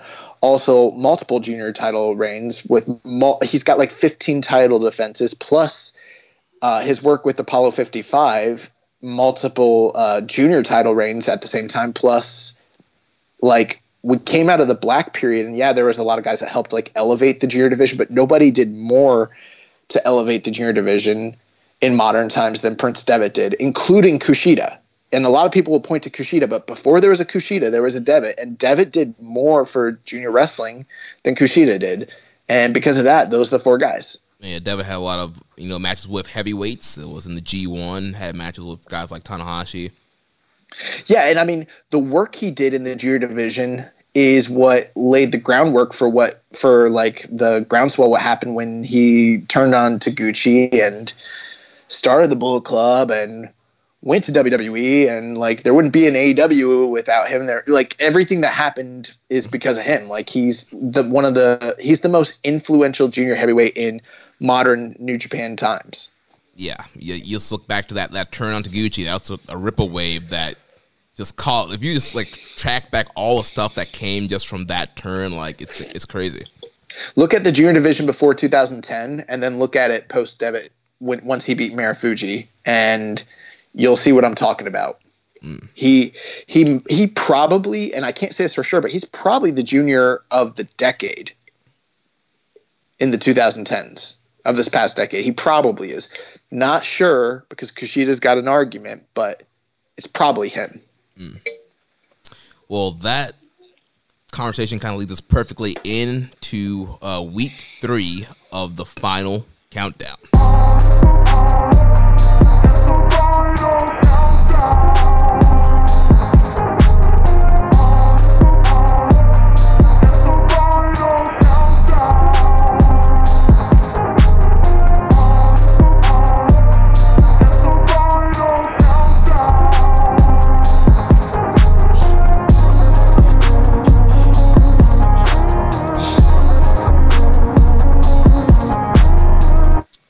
So before we jump into week 3, let's recap weeks 1 and week 2. So in week 1, we covered Top of Super Junior 1988, which was Koshinaka versus Hiroshi Hase. We had Top of Super Junior 91, which was Hoganaga versus Jushin Thunder Liger. Top of Super Junior 92, which was El Samurai versus Jushin Thunder Liger. Top of Super Junior 93, Pegasus Kid versus El Samurai. And then Best of Super Junior 1994, which was Jushin Thunder Liger versus Super Delphin. Then for week 2, we did Best of Super Junior 95 with Wild Pegasus versus Shinjiro Otani. 96, which was Jushin Thunder Liger versus Black Tiger 2. 97, which was Koji Kanemoto versus El Samurai. And then 1998, Dr. Wagner Jr. versus Koji Kanemoto. Yes, and that's going to bring us into 1999. And before we go there, I'd like to just say that I like the way that these reviews have kind of fallen. Originally, we had discussed doing 5 matches every episode. We're probably going to, I think next week we're probably going to end up doing like 5 or 6, but one thing that's nice is like 98, once you compare 98 to what we're about to see with 99 and the rest of these years, there is a drastic shift in the way that the wrestling matches are worked and the tone and the style and also just the cast of wrestlers. So, I mean, it's a huge difference between 99 and 98, like a cataclysmic shift in the junior division just in general. And it's going to continue to change as time goes on. So it's kind of nice how things have worked out. Like Wagner Jr. against Kanemoto winds up being the last of a certain type of match for the juniors or of an era of juniors. Once we do this review of 99, you're going to see that like things are still good, but they're never going to be the same as they were in those 90s. Yeah, last week's 4 matches were definitely pretty high caliber. You know, the Liger Black Tiger match I had 4.5, Kanemoto El Samurai had a 5, and Wagner and Koji I had at 4.75. Yeah. And so we'll look here now. This week the matches are not quite hitting that peak here. So we're starting with Best of Super Juniors Final 1999, which this was a journey just to find this match. Oh my God. So, I mean, do we, what should we haven't discussed this. What should I or shouldn't I say? Because there are certain things I'm just not sure what we can and can't disclose. Well, here's the thing. So we got access to a drive that had the match on there. I downloaded that match and I've uploaded it to my own drive and I've shared a link to it. However, the file isn't a .ios, I think, or .io file. You need to download a VLC player to play the file.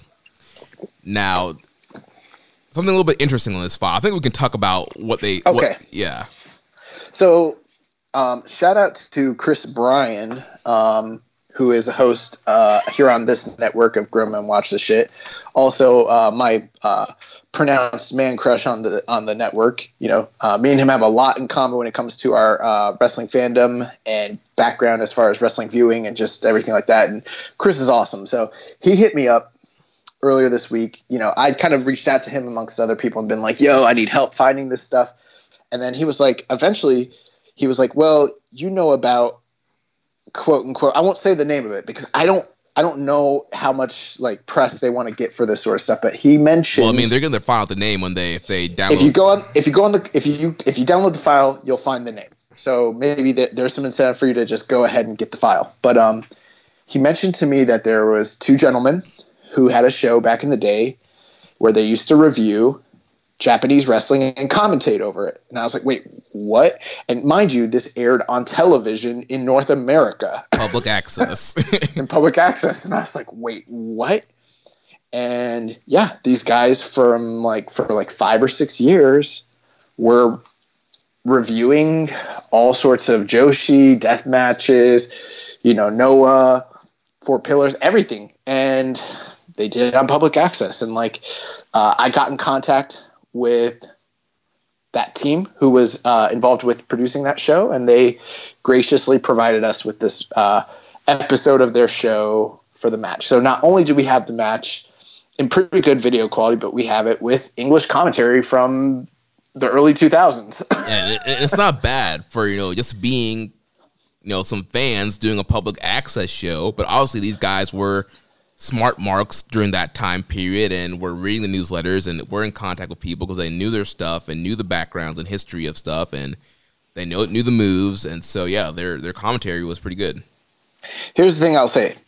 If you're this deep in the show and you're listening right now, do me a favor. Don't make a big deal of this. We've seen what's happened to other drives in the past, like the Real Hero Archive, when too much publicity or things of that nature are cast upon it. So just know this thing exists. It's out there. If you want to do some research on your own and find it, by all means, do not tell them that we sent you.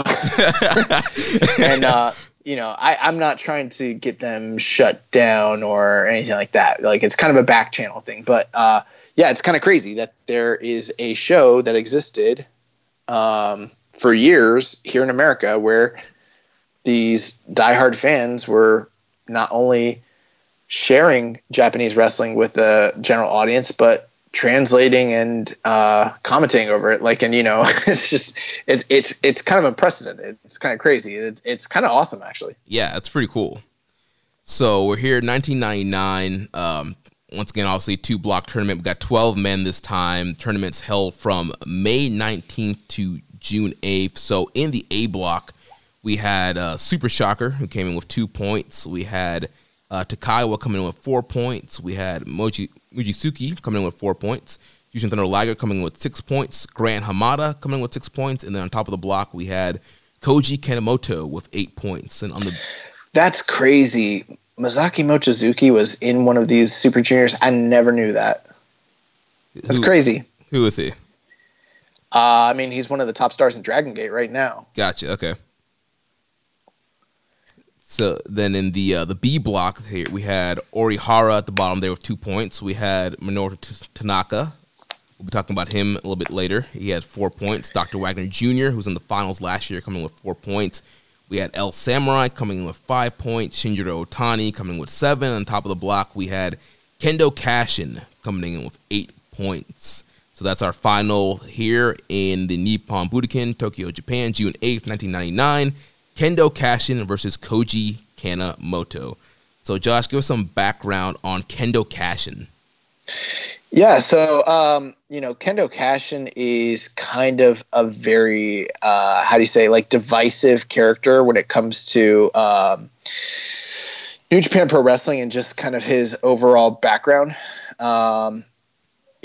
This was someone, he actually wrestled under 2 names. So Kendo Kashin was kind of like his stage name, and then sometimes he would wrestle under his actual name, which was Tokumitsu Ishizawa. But he was better known as Kendo Kashin. Sometimes he would wrestle with a mask. Other times he would wrestle just as himself. But Kendo Kashin, he had a lot of experience prior to being in New Japan with as an outstanding amateur wrestler from Waseda University. He got scouted by New Japan. Big deal there was that, this was like in the early 90s, so they brought in a lot of like top wrestlers, and, that was sort of like their MO at the time. And he was brought in like 92, and he was trained by Kazuo Yamazaki, and he actually ended up defeating Yuji Nagata to win the 1996 Young Lion Cup. They sent him to CWA in Austria to train with Otto Wanz for his learning excursion in like the late 90s. And that's kind of where he came up with the Kendo Kashin character. And so he came back in 97 at the Osaka Dome. He started kind of rising through the ranks pretty quickly and ended up being known as like a submission guy. So like he was getting a lot of upset wins with like arm bars was like his big thing. Like he could arm bar guys from out of nowhere. And 1999 was like where he got his real big push, because that's where he faced, stalwart of the division in Koji Kanemoto. Yep. So then that we talked about. I think Kanemoto is the champion going into this tournament too, right? Yes, he is. So that was a big deal. Yeah. So now we're to the match now. So like you mentioned, Kashin has an amateur background. You can definitely tell that. He's doing single legs and double legs. He's doing a lot of amateur wrestling takedown. Both of these guys, we've talked about Kanemoto in the past with he kind of has that mix of, strikes, amateur wrestling, some MMA, some high flying. So he's kind of going hold to hold with Kashin here. They're exchanging a lot of holds here. Both of them kind of working for submissions in the earlier part of the match and working over body parts here.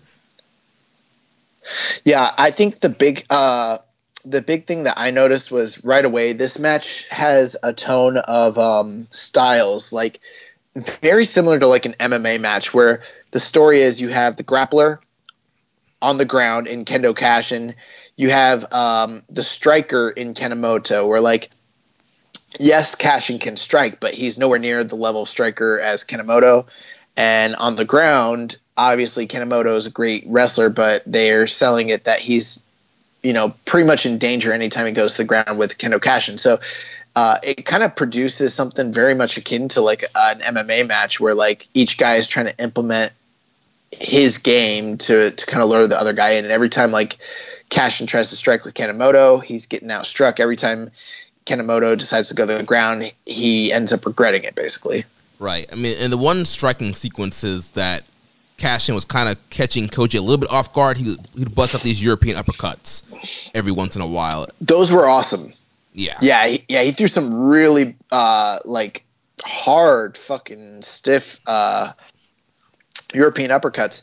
But even then, that was like a desperation move toward like in the middle / tail end of the match where he started throwing those. Whereas like he'd kind of been getting schooled with the kicks and palm strikes all throughout the match prior to that. Right, and it seems like he was the heel here in the match. I feel like he was more aggressive here, and then there was like the one kind of spot there where he was trying to offer for a handshake like in the middle of the match, and like Koji was not having any of it and just like drop kicked him in the face. Yeah, it was just so interesting how the entire tone of this match is completely different from everything we've seen in the best Super Juniors leading to this point. This reminded me a lot more of the style of the heavyweights, that like all throughout the 90s. Like this was much closer in style to say like a Hashimoto match, in 1996 as opposed to a Liger match from the early 90s. And you kind of start to see them implement more of this kind of like danger to the match. Like a match can end at any moment, like more of a realism, which some people may or may not be fans of. I would say in particular, I don't know how great the tournament overall was, but I actually thought this match was pretty interesting. It's not my favorite of the tournament, but I actually thought this one actually ended up being pretty good. Yeah, I mean, I thought it was a good match. I mean, overall, my rating for the match was 3.75. So for me, definitely kind of on a little bit of the lower end on some of the stuff we've seen the last 2 weeks, but 3.75 is a good rating, and this was a very good match. Yeah. There wasn't a lot of high spots was one thing that I noticed. Like there's some dangerous stuff. Like at one point, like there was a Kashin suplex Koji over the top rope, which we've seen a lot during the Best Super Junior finals. Yeah, I made a note about that. That's why I kind of said that in like the drinking game thing. It's like pretty much almost every match we've seen that one guy is trying to suplex another guy, and then the other guy suplexes them straight over the top rope, and they land to the floor.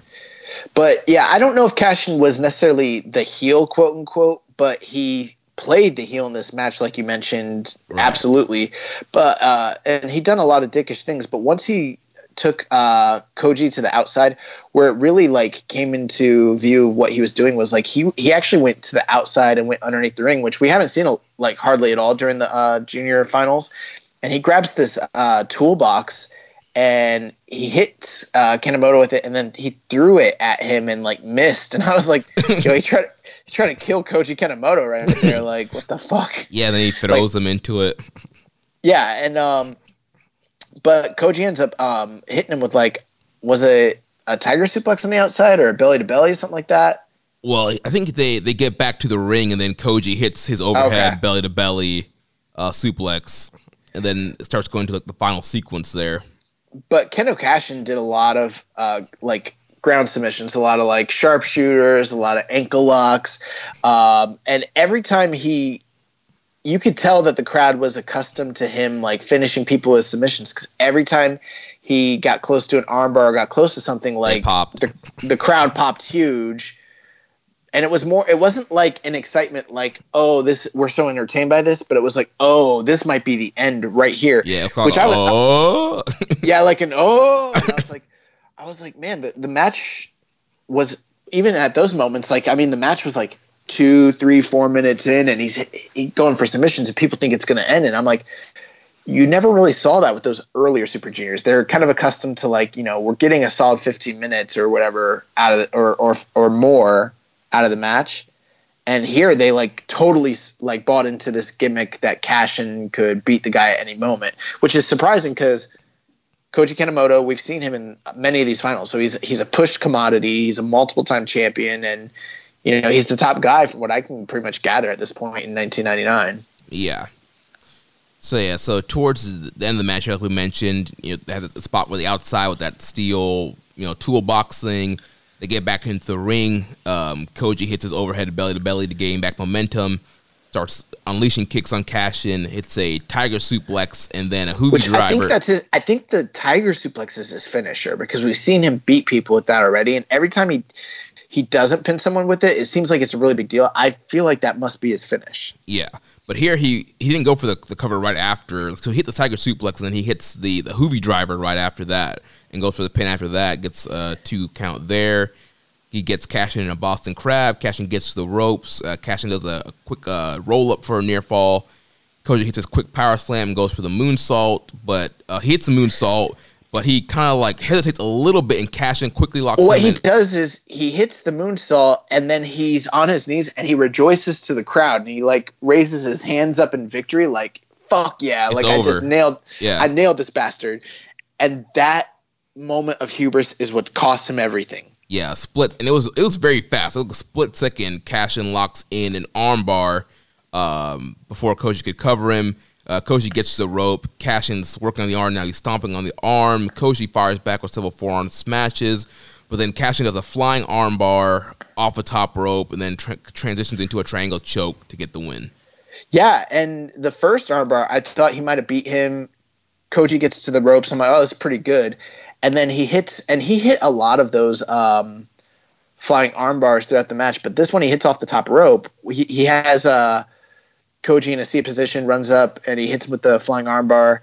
And then as soon as he sinks it into a triangle choke and Koji goes flat, I'm like, it's oh over, my God. Yeah. I was like, is this over? And then they call the match off. He got choked unconscious. And that's the first stoppage we've seen in a Super Junior finals. All the rest of them have either been they've all been pinfalls, I believe, right? Yeah. So not only is he beat him, but he choked him unconscious, and he did it in 13 minutes, bro. It's the shortest Super Junior match we've seen. And I was like, wait, that was it? It's over like that? Not only that, it's it's like you mentioned, Koji Kanemoto, a guy who's been clearly pushed, been in the finals several times in this tournament. He's kind of, besides Liger, he's one of the top, guys in the junior division right now in this time period. Yeah. So it's real crazy. The crowd seemed to be pretty receptive of the outcome. Afterwards, Kendo Cash-In went on to actually defeat Kanemoto for the title on August 28th. Who he'd also defeated in the Best Super Junior finals, and he becomes the first. Kanemoto became the first person to reach the final 3 years in a row at this point. So that's kind of the fallout there. So Kendo Cash-In, and I don't think we're going to talk about him too much more, but the big thing here was that a lot of people criticized his involvement with being a top junior at the time, just because most people thought that Inoki was kind of favoring guys like him and Naruse for the fact that they actually were having MMA fights around this period of time, and that they were awarded their status as being top guys in the division and awarded title wins and tournament wins based off that versus their actual in-ring work. Now, I don't think Cash-In was ever viewed as being the guy who couldn't completely go, because as you can see in this match, he's okay. But he wasn't the same level as Otani or Kanemoto or any number of juniors that were in the division at the time. And he's kind of the harbinger of what's about to come when it comes to the Inokiism. He's the early stages of it in 1999. And here's the funny thing: there are some people that love Kendo Cash-In. There's a group of fans that think he's one of the greatest juniors of all time. And then there's some people say Joe Lanza, who fucking hates him. There's some people who think he's the most overhyped guy of all time. And those of you who are listening might recognize the name because he was recently a employee of WWE, and he was helping with what was probably going to be NXT Japan, and was recently laid off, unfortunately. But yeah, that's kind of the background there.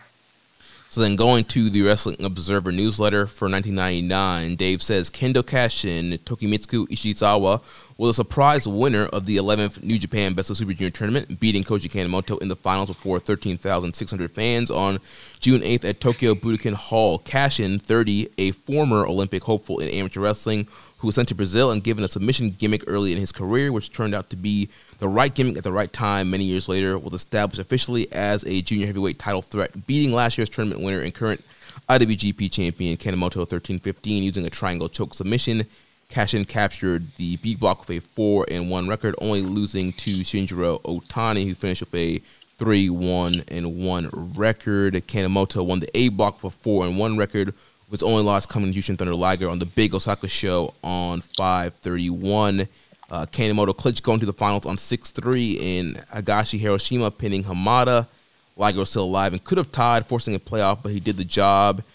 The next night in Takamatsu for Takaiwa, Cashin and Otani were tied going into the final day with 3-1 records. Otani on a 6-3 went to a 30-minute draw with El Samurai, leaving a 6-6 match ensue, with Cashin beating Wagner for armbar submission in 8:55 as the eventual deciding match. This year's tournament, with no outside talent, was considered a threat, seemed to have the least excitement of any in the long illustrious history of New Japan tournaments. It is no doubt historically, if you could look back at the tournament in 15 years, like the 1984 tournament, at this point called the WWF World Junior Heavyweight Title Tag League, which included Dynamite Kid, Davey Boy Smith, Black Tiger, Takada, the Cobra, Kuniaki Kobayashi, and Bret Hart, all of whom had runs as major stars in the business. That the same wouldn't be said. Yeah, and I mean, if you think about it from a historical perspective, I mean, I don't even know who Super Shocker is. I don't know who Orihara is. Minoru Tanaka, El Samurai, Shinjiro Otani, Taikawa, Mochi. I mean, there are some big names here, but I mean, it's a lot of junior names that didn't necessarily go on to do. I mean, Otani is like big fame is like 0-1. Kendo Cashin became like, I don't know, a freelancer. Mochizuki's still in Dragon Gate. He's still like fucking awesome. he's probably still the best worker out of all these guys right now. Yeah, he's absolutely right when he says that.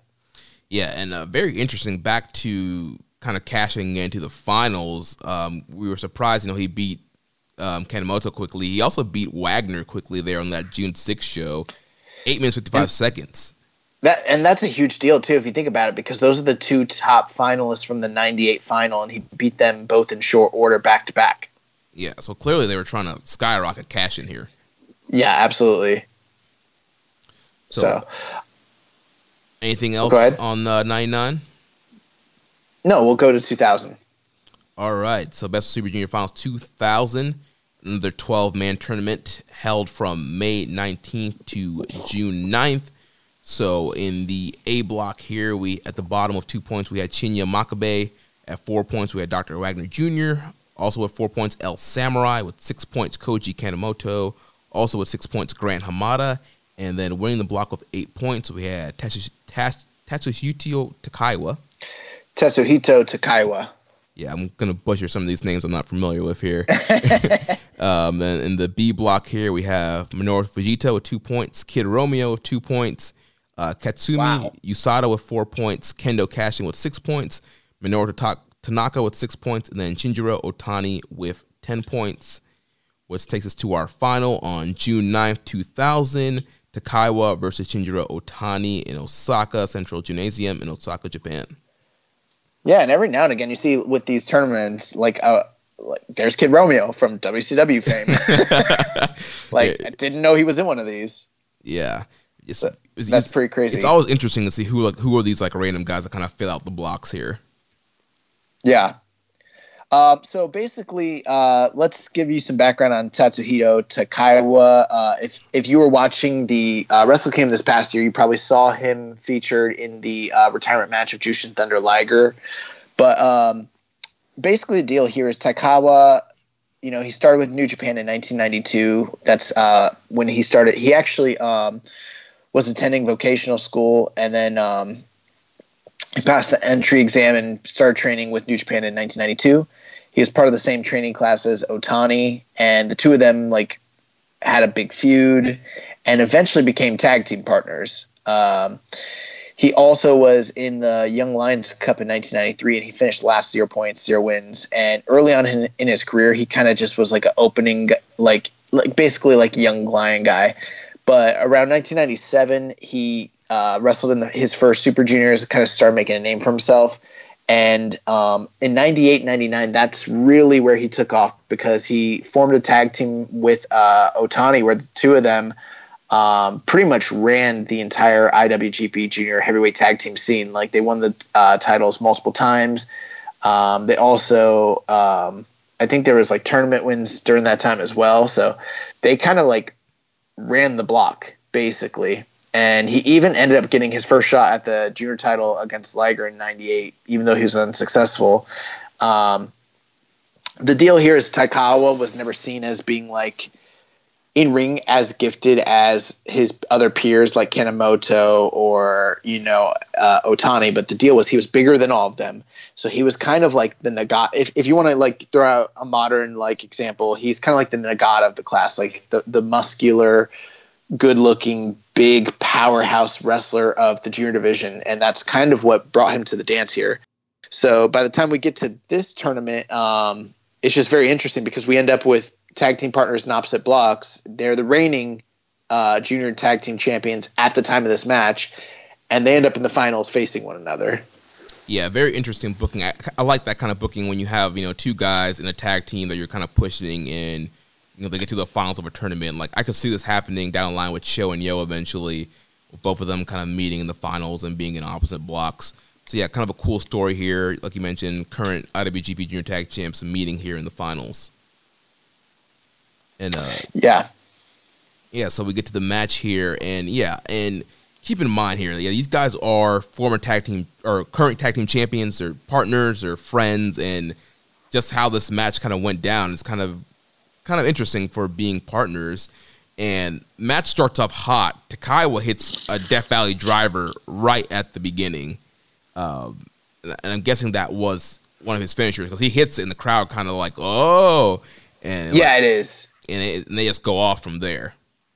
Yeah, it's his finisher. So he literally runs off like jump zone. As soon as the match starts, runs off, hits this man with Death Valley driver, goes for the pinfall, and like he tries to get the fastest win in the history of Super Junior finals.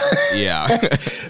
But what ends up happening after that is Otani recovers after the kick out and immediately starts attacking the legs of a Taikawa, which makes sense if you think about it, because Taikawa is a powerhouse wrestler.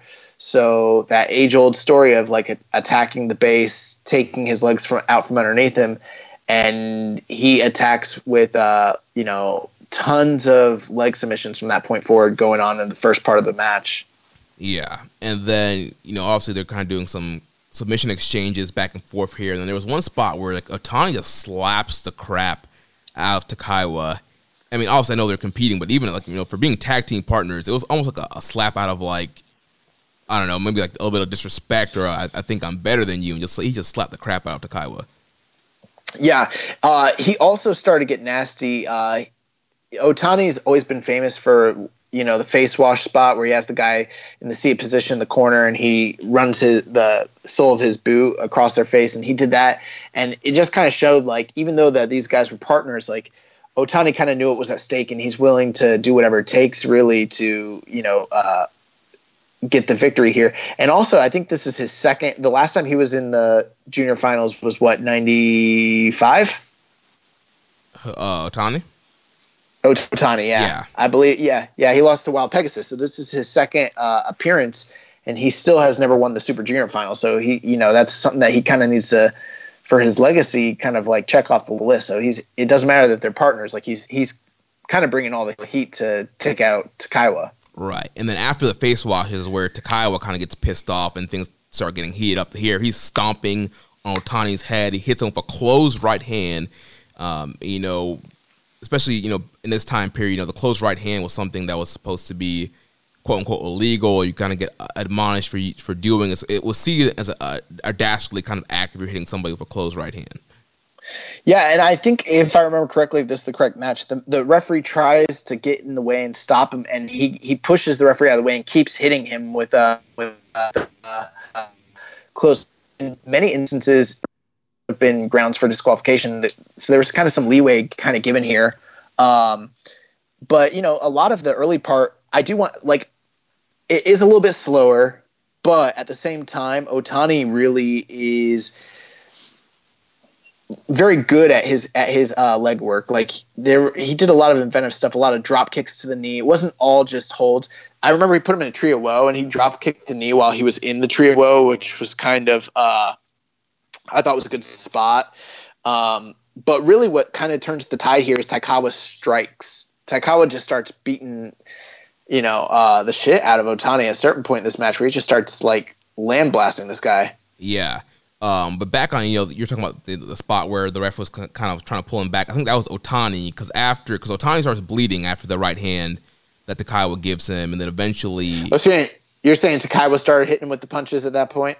So then Otani came back with the punches. So Taikawa was the first one he hit the close right, and eventually, and that busted up Otani's lip. And then Otani...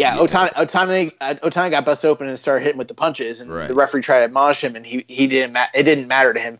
And that kind of goes along with the story I mentioned, that Otani was willing to do whatever it took to try and win this tournament because he never won a Super Junior before. Yeah. There was a cool spot here. Otani goes for a plancha, but then Taikawa kicks him, just spine busters him, drills him down on the outside. Yeah, and I thought that was very notable because there hadn't been very much high flying in this match or even the previous match. So to see someone kind of go for a plancha was a welcome surprise. yeah, it was pretty cool. I was glad to see a plancha because I was like starting to get worried, like, are we even going to be getting those? But at the same time, like, yeah, when he got caught and dropped, I was like, oh shit. So eventually, you know, Taikawa comes back and crazy spot here. So he gets Otani on the top and he attempts to do a super Death Valley driver. I was like, no way. But then, you know, Otani fights it and then he tries to go for a super brain buster, but Otani reverses on the way down. And he hits a dragon suplex and a powerbomb. Then he hits a springboard capo kick. So the capo kick, that's that front wheel kick thing that Liger does. Well, Otani does a springboard version of that kick here. And Taikawa kicked out at one. Big fighting spirit moment right there.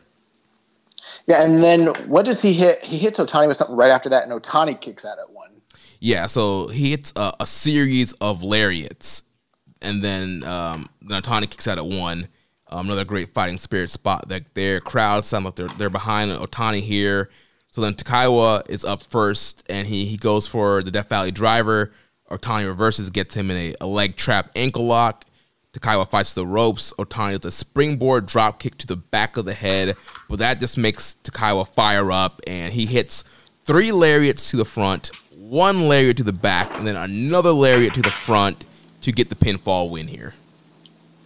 Yeah, and that finish, it kind of like they did a really, really good job building to it.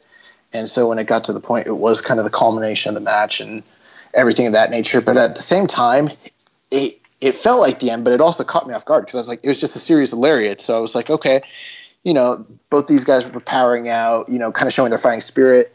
I noticed that, you know, Otani had just hit him with a really good series. So I just figured that the match was really starting to get good, and this was kind of like that turning point where it kicks into the next gear, and it's like, nah, he laid him out with that series of lariats, and you know, hold this L 1, 2, 3, and I was a little bit surprised actually. I didn't actually think it was the end, and I was like, oh, I guess he beat him, which it worked, but it also kind of just it threw me off a little bit. Yeah, I don't know. I was really into that finishing sequence. Did you at that point? What was that? When you saw that finishing sequence, did you think that was the end? I was kind of like on the edge. I was like, is this it? It kind of seemed like a finishing sequence, like this is going to be it. But yeah, from the whole fighting spirit spot, I was into that whole kind of ending sequence there. And then the layers I thought were awesome. And yeah, when it was 3, I was like, oh, wow, he got him there. So yeah. Yeah. When that happened, you know, sometimes we talk about a match going too long, and then other times where, you know, we talk about like a match goes too long, like they pass the peak. I felt like that they were hitting the peak at that moment, and if Otani had kicked out, it would have even raised the level of this match. When he didn't kick out, it was fine, but I was a little disappointed in it. Like, it wasn't that it was flat, but I was just disappointed because I was waiting for the kick out and it didn't come, and I was like, oh, it's too bad. Yeah, especially since he was kind of building on the Death Valley Driver straight from the opening bell, and then he tried to do a Super One early. He tried it multiple times throughout the match, and the fact that it didn't finish the match was kind of interesting. That's why they should have had one of us agenting the match. I don't know. Yeah. That was the story. Yeah, 10-year-old Jeremy and 11-year-old Josh backstage agenting this match. There were some things I really loved about the match. I liked Takaiwa starting off with that hot start with the DVD. I liked the story of Otani trying to ground him, and then these two guys kind of getting heated and throwing the punches and everything like that, and Otani just having trouble overcoming the power of Takaiwa. But there were some things like I thought the leg work was a little too pronounced and prolonged. I don't think this match landed with me as high as it did for you. It's still good, but for whatever reason, I actually prefer the Kendo Kashin match to this one. Wow. Okay, I went 4 stars on this one, so a little bit higher for me on the Kashin match. Wait, where did you go on the Kashin match? Probably the same as you, like 3 3/4. I would have gone like 3.5 on this one. Okay. I think there's some really, really good stuff, but I also think it's very unbalanced. I think there's, even though some of the leg work that Otani does is really inventive, it's just too long. Like and I don't think Takaiwa is the greatest seller either. You know, I think Otani makes Takaiwa look incredible. I think they put the right guy in there with Takaiwa being probably at that point the best seller in the division. Otani can get a lot of sympathy, but they spent a lot of time with Takaiwa grounded and Otani on top, and I felt like that was the wrong way to go because the match really only got good for me once Takaiwa completely disregarded all the legwork in general, which, by the way, he didn't sell any of it later on. And when Otani's fighting from underneath, because that's when the match gets heated, you know. So I mean that I just think that the layout of the match was a little wonky. I still think it's a really good match, but you know, that's kind of my thought. Yeah, I don't know. I was just kind of interested with the layout, with it just being 2 current tag champ partners. These guys are throwing closed right fists, you know, face wash, boot to the face. They're trying to kill each other with top rope moves. You know, Takaiwa spine bustering him on the outside. These guys are really kind of throwing everything at each other and showing how much they wanted to win this tournament and get a future title shot here. So I don't know. I thought that was pretty cool for being partners, how hard they were going at each other.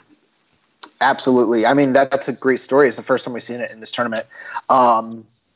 The follow-up to this match, Takaiwa ends up going on to defeat Jushin Liger for the title on July 20th, 2000, defeating Liger for his final reign with the title, his 11th reign.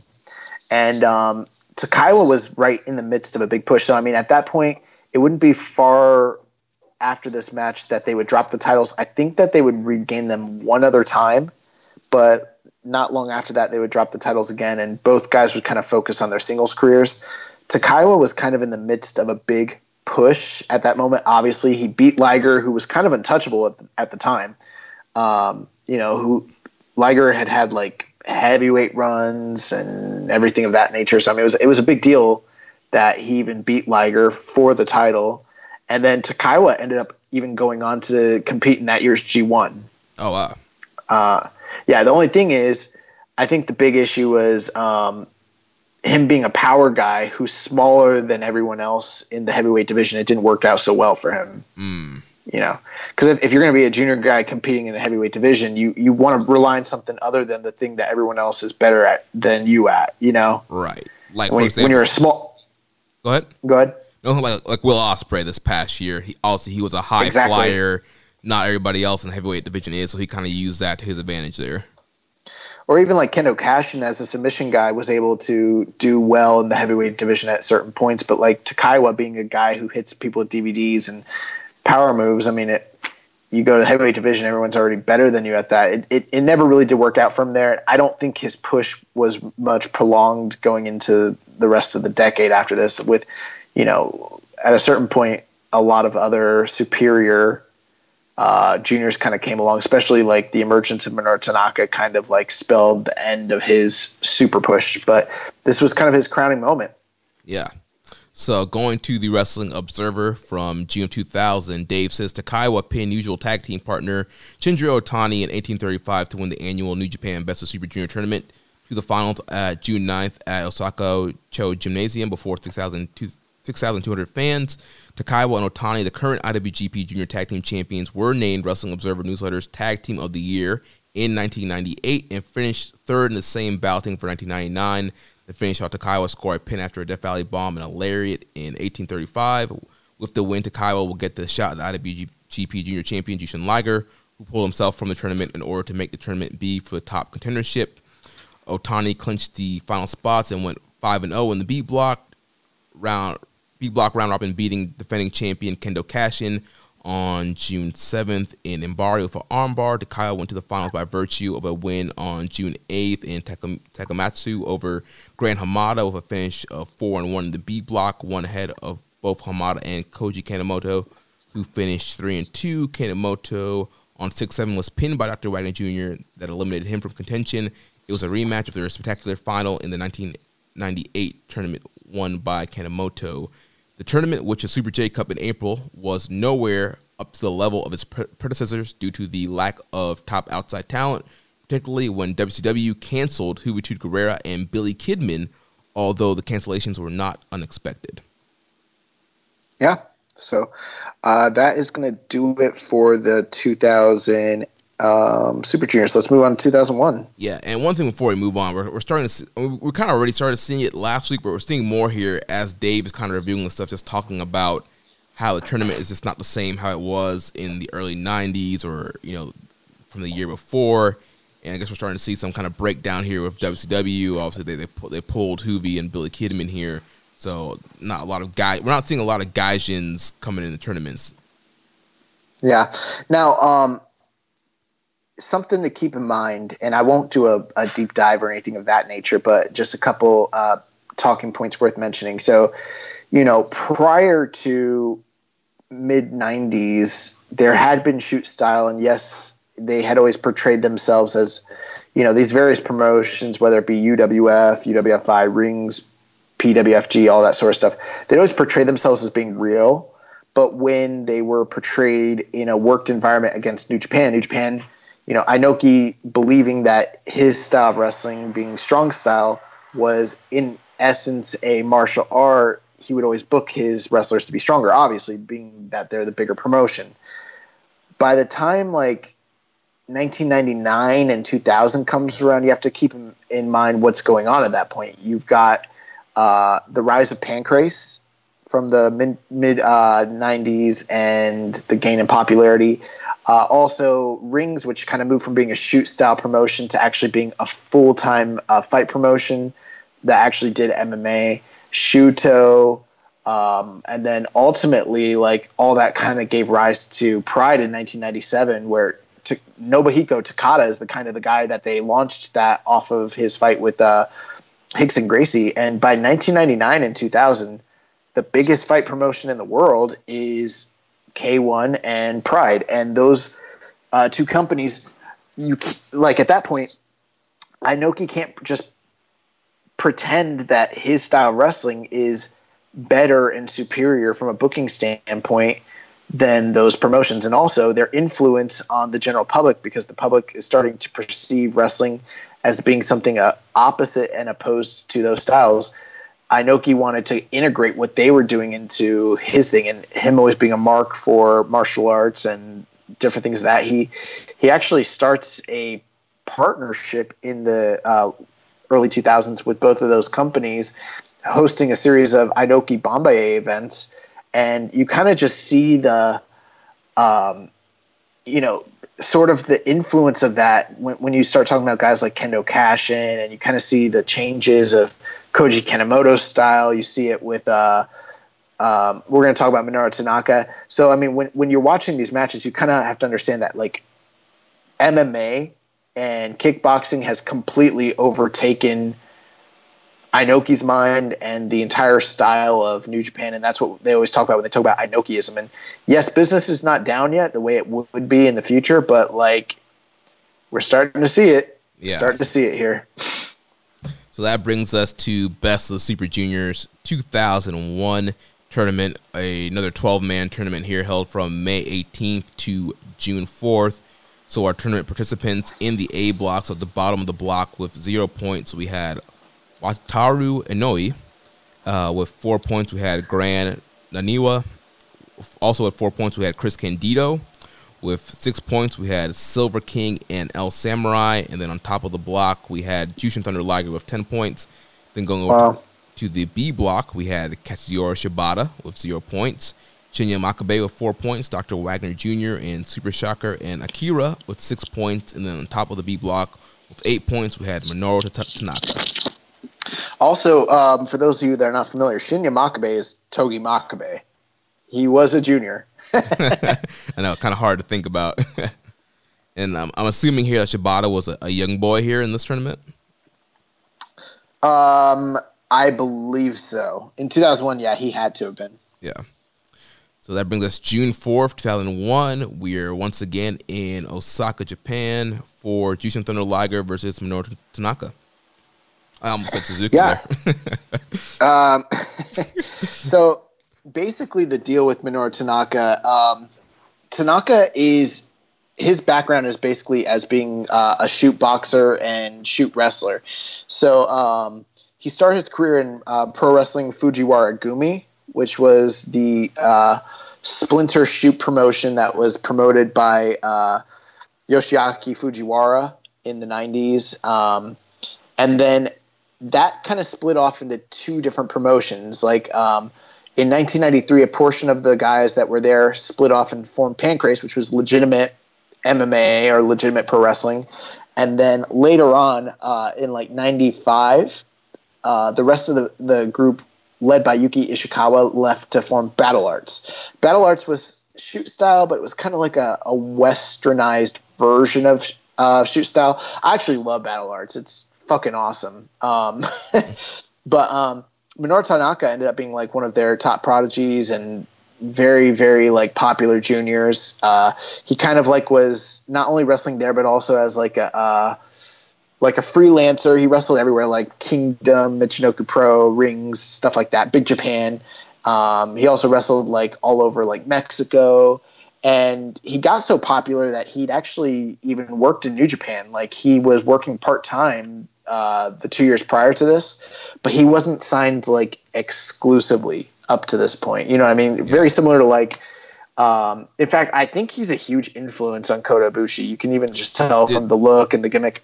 That's exactly what I was going to say. As soon as I saw him kind of come out and start wrestling, I'm like, even the look, the hair, I'm like, this guy's like an early Kota Ibushi. Yeah, he ended up signing like exclusively in 2001, which was, which kind of led to the finals here at the Super Juniors. But Minoru Tanaka was seen as being like the rising star in the junior division and like the top guy, like the future basically. And he was kind of a throwback to like the shoot style, something that like Liger had kind of been the total opposite of, even though you wouldn't say he couldn't hold himself. Like Liger is like the pinnacle of Japanese junior style, whereas this guy is a shooter, so it's complete different, like opposite, like philosophy entirely. Yeah.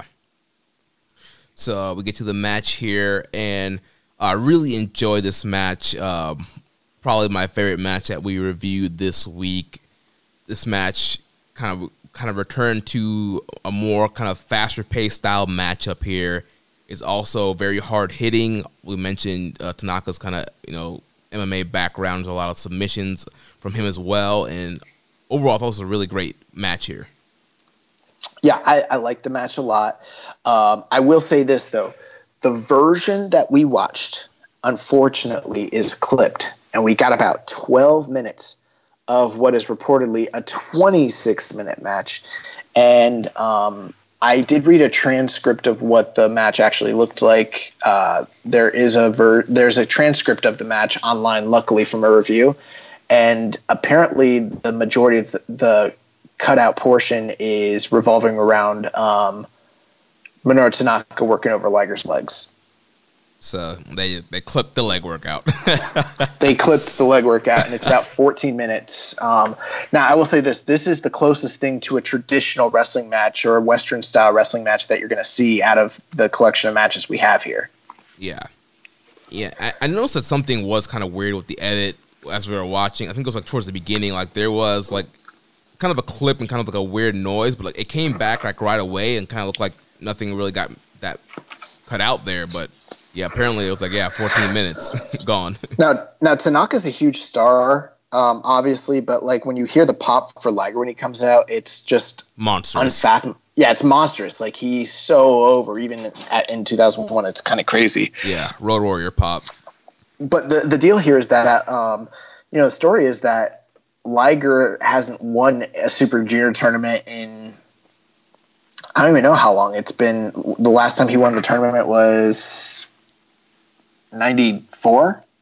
Yeah. So I mean, when he beat Super Delphin. So he's basically on his last leg. He hasn't won. He dropped the junior title and he hasn't regained it. And as we would later come to find out, he's not ever going to regain it. And so he's kind of like the old guard at this point, taking on the young uprising phenom in Minoru Tanaka. In fact, this match has some similarities to some degree to like maybe say like the Ibushi Tanahashi G1 final from a couple years ago. Yeah, that's a good callback right there. So like I mentioned, a lot of hard hitting, fast paced action in this matchup here. Crowd's definitely behind Liger throughout all this. Anytime Tanaka would get Liger in submission, the crowd would be cheering for Liger and willing him to get to the ropes. Yeah, I mean the match from what we saw was spectacular. I mean, granted there was a lot of legwork that had been done throughout the match, but I mean ultimately, once the match really starts picking up, I mean it's a display of shoteis and capo kicks and mid kicks from Tanaka, and these guys are just trading like huge strikes. It's actually like pretty violent. Yeah, and like we mentioned, this 14 minutes got cut out, but I still went 4 1/4 on what we saw. And yeah, that ending sequence was just really really cool here.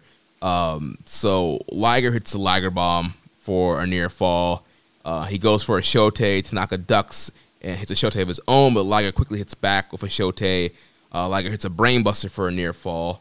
Liger goes for another brainbuster, but Tanaka reverses into a flying armbar. Liger fights to the ropes. Liger throws a kick, but Tanaka catches it and applies a leg trap ankle lock. Liger's able to fight to the ropes once again. Liger comes back with a shotei and then hits the fisherman buster and then a brainbuster, traditional brainbuster, to get the win here. Yeah, when he finally hit that brainbuster, it's like, oh yeah, he's done. Yeah. Which was like, for one night, Liger like kind of reversed the clock and put away this phenom in Minoru Tanaka. From what I read from the reviews, they kind of talk about how the portion of the match that was cut out is actually supposed to be quite good. It's a lot of Liger kind of working his Western style mat work, and then like a minute or two they would transition into Minoru Tanaka doing more of the shoot style sort of leg work, and them kind of like just trading styles back and forth every so often. So there's kind of like a logical progression there between like, the two styles. And this is kind of the last time you're going to see for a long time someone representing that old guard of the 90s taking on one of these newer shoot oriented juniors. And it's a pretty emblematic type of match when it comes to that sort of thing. So what happened after that, after Liger gets the win here? Yeah, so with the victory, Jushin Thunder Liger becomes the first person to win the tournament 3 times ever in history. The first to not lose a single match during the tournament. But for reasons that are unclear, Liger never received a championship match as his reward for the victory. Yeah, it's kind of weird. You think if he's going to win the tournament, you might as well book a big title match out of it and draw another house with him in the main event. Well, I know this isn't the kind of thing we say about New Japan now, but once you start talking about early 2000s New Japan, you're going to have to get used to this. Stuff just happens. It's kind of like modern WWE. The booking is all over the place. Stuff just happens. And then looking here at the Wrestling Observer, and Dave says, in a case of totally logical booking, Jushin Thunder Liger captured the Best of Super Junior tournament for the first time since 1994 by pinning IWGP Junior Heavyweight Champion Minoru Tanaka in 26-12 after a brainbuster before 5,700 fans at the Osaka Faritsu Gym. Liger, 36, being pushed into something of a comeback role as the number one contender for the belt. He's dominated for most of the past 11 years, went unbeaten in the tournament and pinned the champion. Because of Liger's advancing age and Tanaka's ability, Tanaka 28 is in the position to surpass Liger as a true big name of the division, so that adds to the drama of the rivalry.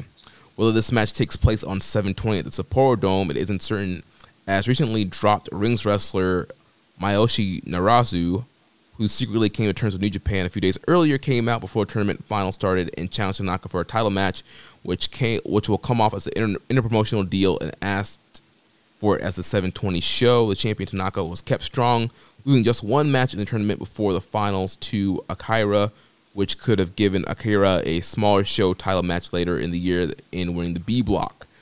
Before you continue, so Naruse is widely derided as the worst IWGP Junior Heavyweight Champion in history.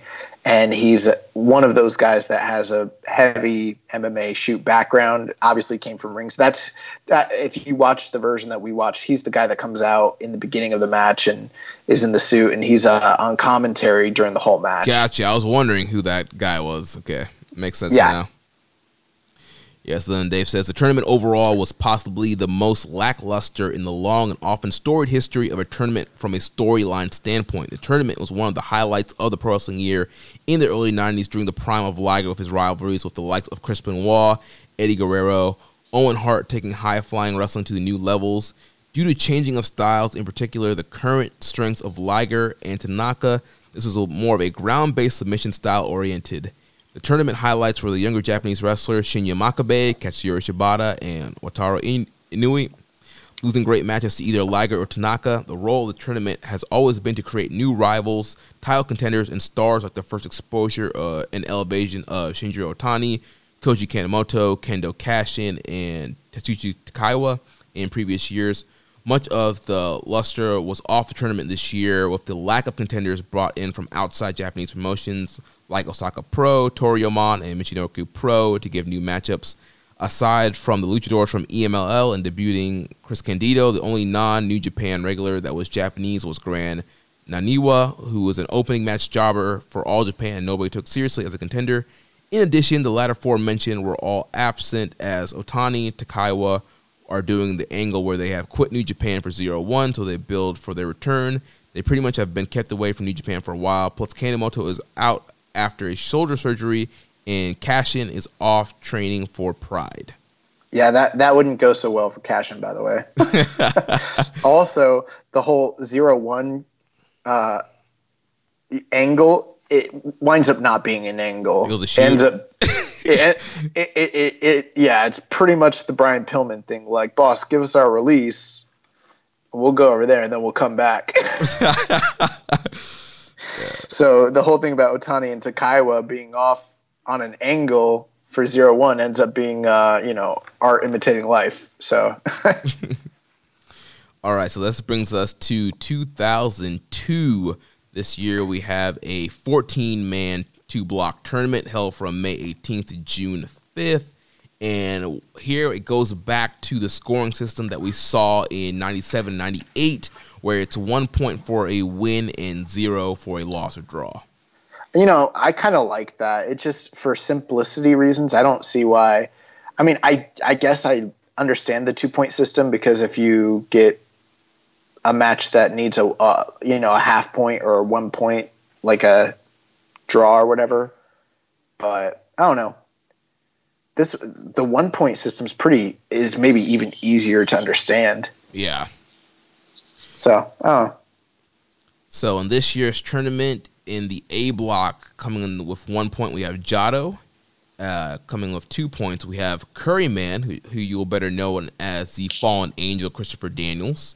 Coming in with 3 points, we had a couple guys coming with 3 points. We had Masahito Kakihara, Black Tiger 3, and Katsuyori Shibata all had 3 points. And also, Black Tiger 3 is Silver King. Right. No, obviously no longer, Black Tiger's no longer Eddie Guerrero because he was Black Tiger 2. So at the top of the A block with 4 points, we had Jushin Thunder Liger and Koji Kanemoto. And then in the B block on the bottom here, we had Wataru Inui with 2 points, Tiger Mask 4 with 3 points, Akira and Masayuki Narosi with 3 points, Gato with 3 points. And then on top of the block here, we had El Samurai with 4 points and Minoru Tanaka with 4 points, leading us to our final of Koji Kanemoto versus Minoru Tanaka. Yeah, so very, very interesting final here. So, I mean, you've got Koji Kanemoto, who we've kind of talked about as being like the stalwart or like the main pushed top guy in the junior division at this point. Oh, one thing before we move on, I want to mention this. When Dave talks about the previous year Liger having limitations, it's because by the time 2001 comes around, he's post brain surgery. So, his whole entire style that we saw in 94 and previous to that is very different to what we would see in 2001 and so on and so forth. So that's kind of what he's mentioning there. But, you've got Kanemoto, who's like the main guy, and then Tanaka, who's kind of like, he's been champion. In fact, I think Kanemoto and Tanaka were junior champions together and were former tag partners as well. So you kind of have like the main guy versus, the future star and ace. Right. And here it seems like Kanemoto is now a heel. He's aligned with Gato, and he's all black. And he's actually Team 2000 at this point. Gotcha.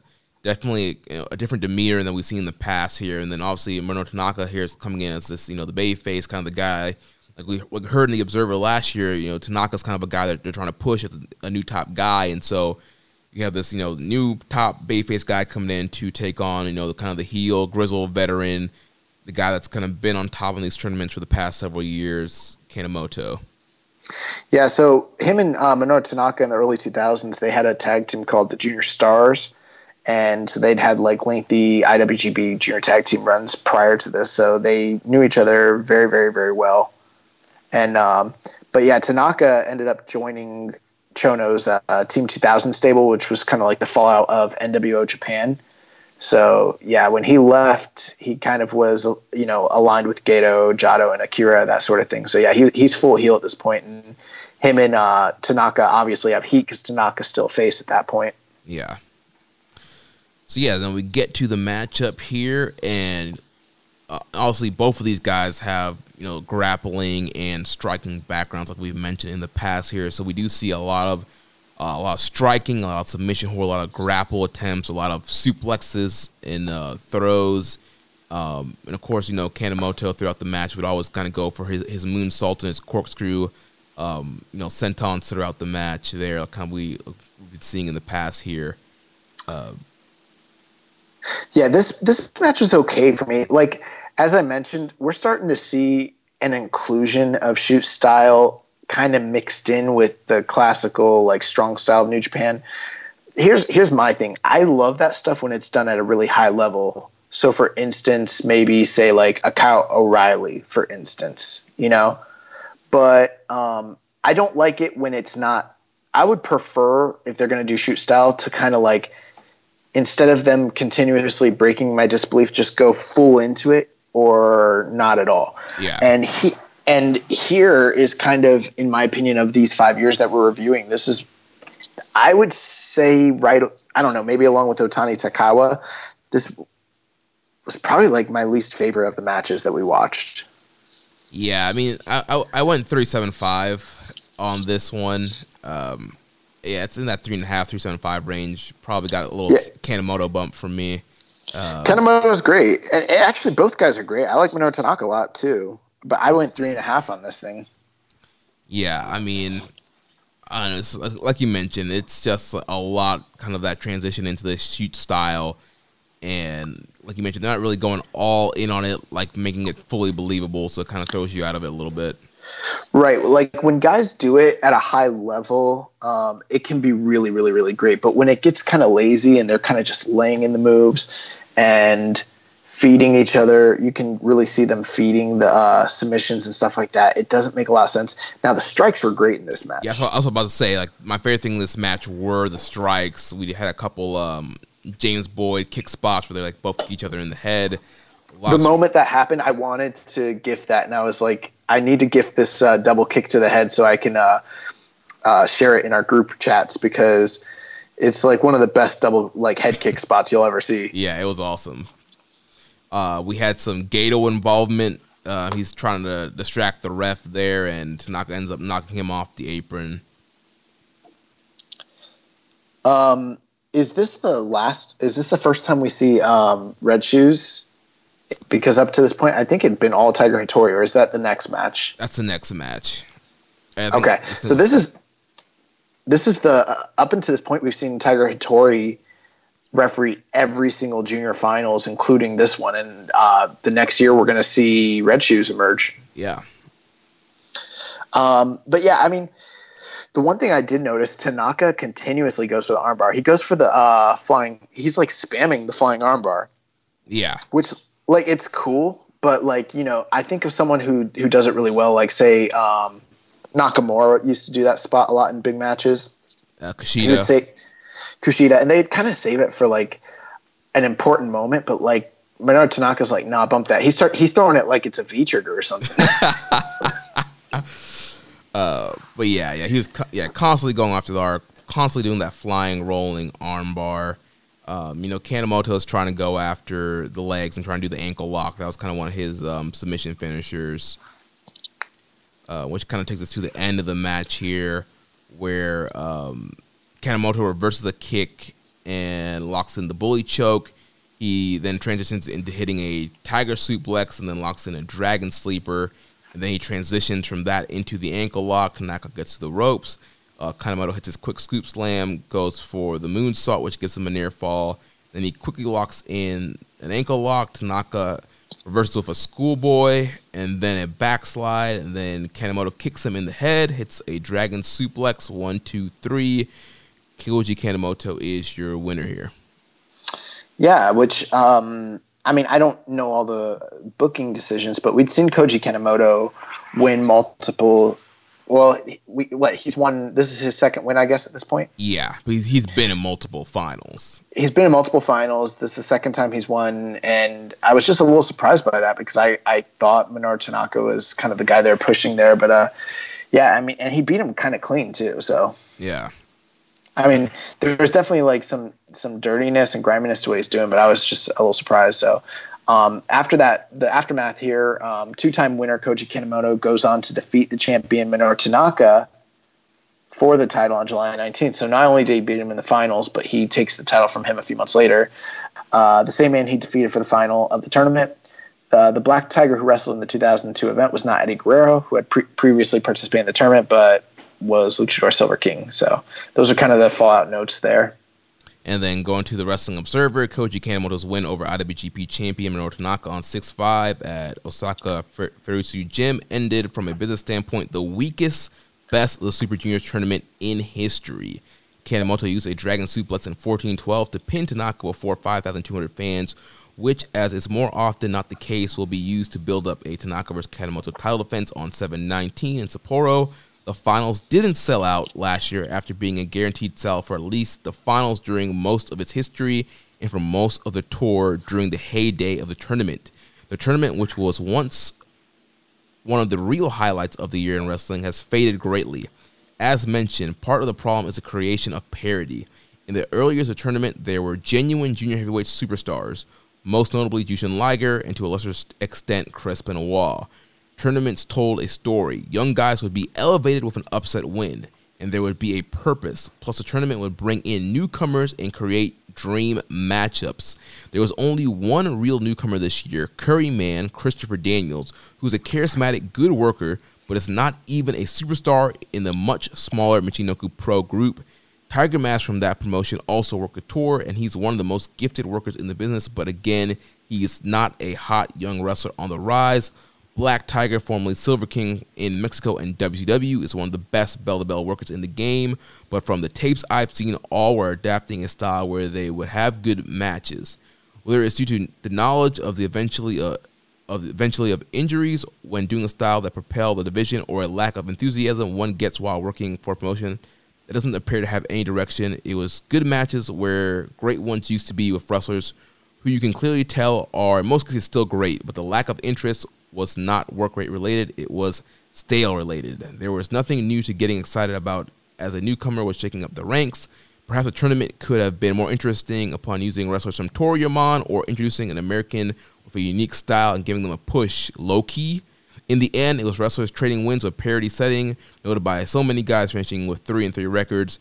They are trying to do an insider angle with Masahiro Chono claiming that since Kanemoto won the tournament, he can book the junior heavyweight division, Vince McMahon heel matchmaker gimmick, and that Jushin Liger would be put in opening matches.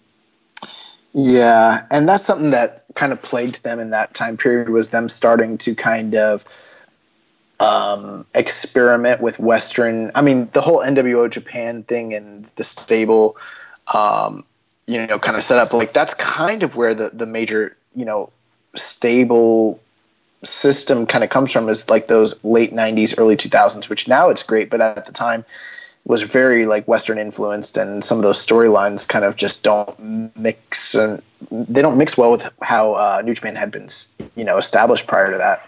Yeah. Yes. Yeah. It just sounds like crazy just reading this stuff and watching back and just kind of seeing the direction the company was heading in here.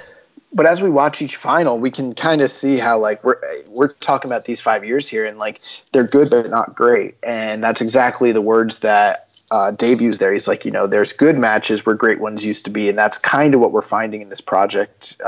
Some pretty good matches, but it's not the level of star level. It's not the same level of story. It's not the same level of work. Yeah. And so our last match for this week's episode of the Final Countdown, Best of Super Juniors from 2003. This was a 14-man, 2-block tournament that was held from May 23rd to June 11th, and it introduced a new system of scoring, or getting to the finals, I should say, where each of the block's 2 top scorers would advance to a semifinals, and then those 2 would kind of face off. So it was kind of similar to that system that we saw earlier on, where you would have the top 2 guys kind of facing each other in the semifinals, which would lead to the finals, which we do get here a finals of 2 guys, the top 2 guys from the B block. So in the tournament this year, coming with 0 points, we had Ryusuke Taguchi. With 4 points, we had Gato and Eba-san. I don't know. Yeah, I don't know. With 8 points, we had Minoru Fujita, Jushin Thunder Liger, Takashi Sugiura, and on top of the block with 10 points, we had Akira. And then in the B block with 4 points, Jado, El Samurai, Stampede Kid. With 6 points, Masayuki Narusi. With 8 points, Tiger Mask 4, Masahito Kakihara, and Koji Kanemoto also with 8 points. Interesting note, Stampede Kid is Tyson Kidd. Oh, okay. I didn't realize that. Yes, that's where the Stampede comes from, if you think about it. Yeah, Stampede Wrestling makes a ton of sense here. Yeah, I didn't know he was in these. I was like, who's Stampede Kid? And I looked and I was like, oh, it's Tyson. It's crazy. Yeah. But, so what ends up happening here, the top point earner in the B block, in the A block, Akira, ends up losing to the B2 point earner from B block in Masahito Kakihara. So Kakihara goes on to the finals, and then Takashi Sugiura, which is kind of crazy that he was even a junior back then. But yeah, Sugiura loses to Koji Kanemoto from the B block. So we end up, like Jeremy mentioned, with an all B block final in Kakihara versus Kanemoto. Yep, so this happens June 11th, 2003. We're in City Gymnasium in Kyoto, Japan for Best of Super Junior 10. Yeah, and before we start, let's talk about Masahito Kakihara, who is just awesome. In fact, some of you will remember him from a couple years ago when he was the surprise entrant in the last New Japan Rumble at Wrestle Kingdom, and he kind of came out of retirement and, came in at number 30 and ended up winning that in like a very kind of inspirational sort of moment. But the deal here with Kakihara is that he started with the second iteration of UWF back in 1989, and he kind of made his debut with the UWFI like a year or two later. So he was like an apprentice of Nobuhiko Takada, and he kind of just worked there like primarily all throughout the 90s. He also worked with like War and Battle Arts and Kingdom Pro Wrestling. So you're kind of, as listening to this, you're kind of learning about these other smaller promotions in the 90s that these guys sort of worked with. But from like 98 to 2001, he was working for Kingdom, which was like the company that succeeded UWFI, and they had a partnership with All Japan. So he was actually working for All Japan primarily leading up to 2001. And in 2001, he debuted for New Japan Pro Wrestling. Obviously, with Inoki looking for shoot-based wrestlers, Kakihara was kind of like at the top of his list because he was one of the best like shoot stylists at the time, especially in the junior division. And he was like basically thrust into the top of the junior division like almost immediately. Like, he'd kind of been like a mid-carder in other companies up to this point, and then suddenly, like in 2003, like he's at the top of the Super Junior. So like the one good thing here is they're kind of New Japan. Like we kind of talked about how the previous year there've been a lot of parity. This is a chance for them to sort of make a star in Kakihara, and that's exactly what they do. Is like they blast him to the top of the list when it comes to the Super Junior tournament. Right, and he's in there with Koji Kanemoto, guy that's been in several finals, has won the tournament twice. So if you want to put a guy over, Koji's a great guy to get somebody in there with. Yeah, and outside of this, eventually in 2006, Kakihara would announce his retirement due to spinal injury, and eventually ended up getting cancer, and he beat that cancer and recovered. And so he's kind of like a semi-retired professional wrestler at this point now. Right. So that brings us to the match now. Like you mentioned, this is the first match that we see Red Shoes Uno is reffing the match here. So the kind of rise of Uno here. The crowd seemed behind Kanemoto here. He's the guy that they know, the veteran that's been in these tournaments. And so, yeah. Yeah, this match, a couple things. So, like you mentioned, Red Shoes reffing for the first time. Also, the quality of this tape is impeccable. By far, one of the best. We actually got it off Daily Motion, but it's one of the best quality versions of a New Japan match that I've seen from that time period ever. It's actually better than many of the like current day matches I see on New Japan World, as crazy as that sounds. Yeah, it was really good quality. It was 60 frames per second. Yeah, really kind of crisp footage there for that 03 match. Yeah, it was kind of nice to kind of get that change pace there. But I'll say this is my favorite match of the 5 matches that we are recording here or reviewing. Like, I thought that this match really just delivered. Yeah, this would be my second favorite following Tanaka Liger. Watching it, I knew you were going to like Liger Tanaka better than this. Yeah, but just a little bit. I went 4 1/4 on Liger Tanaka. I went 4 stars flat here with this one. Yeah. So the cool thing with this match is this is the first full, like, we are full in on shoot style, which, it's not everyone's cup of tea, but when it's good, it's really good. And I think that this is a really good shoot-based style match. I did think you would like it just because your background with amateur wrestling, and I thought that these guys, were pretty believable when it comes to their ground grappling. It's just very, if you're going to watch this match, I will say it's very different from what you we'll probably come to expect from wrestling in modern times. Like, they're pretty much just what we call rolling, the same thing you'd see like in a jiu-jitsu gym or, maybe like on the wrestling mats, something of that nature. And these guys, and one thing I love is like they're just trading leg locks over and over and over again, which was something that you saw a lot in like 90s MMA. And these guys are just fucking each other's legs up, which is pretty cool. Yeah, I mean, the opening sequence is pretty much flawless. They're switching between submission holds, a lot of rear naked chokes, leg submissions, kind of, quick kind of exchanges, fighting for control.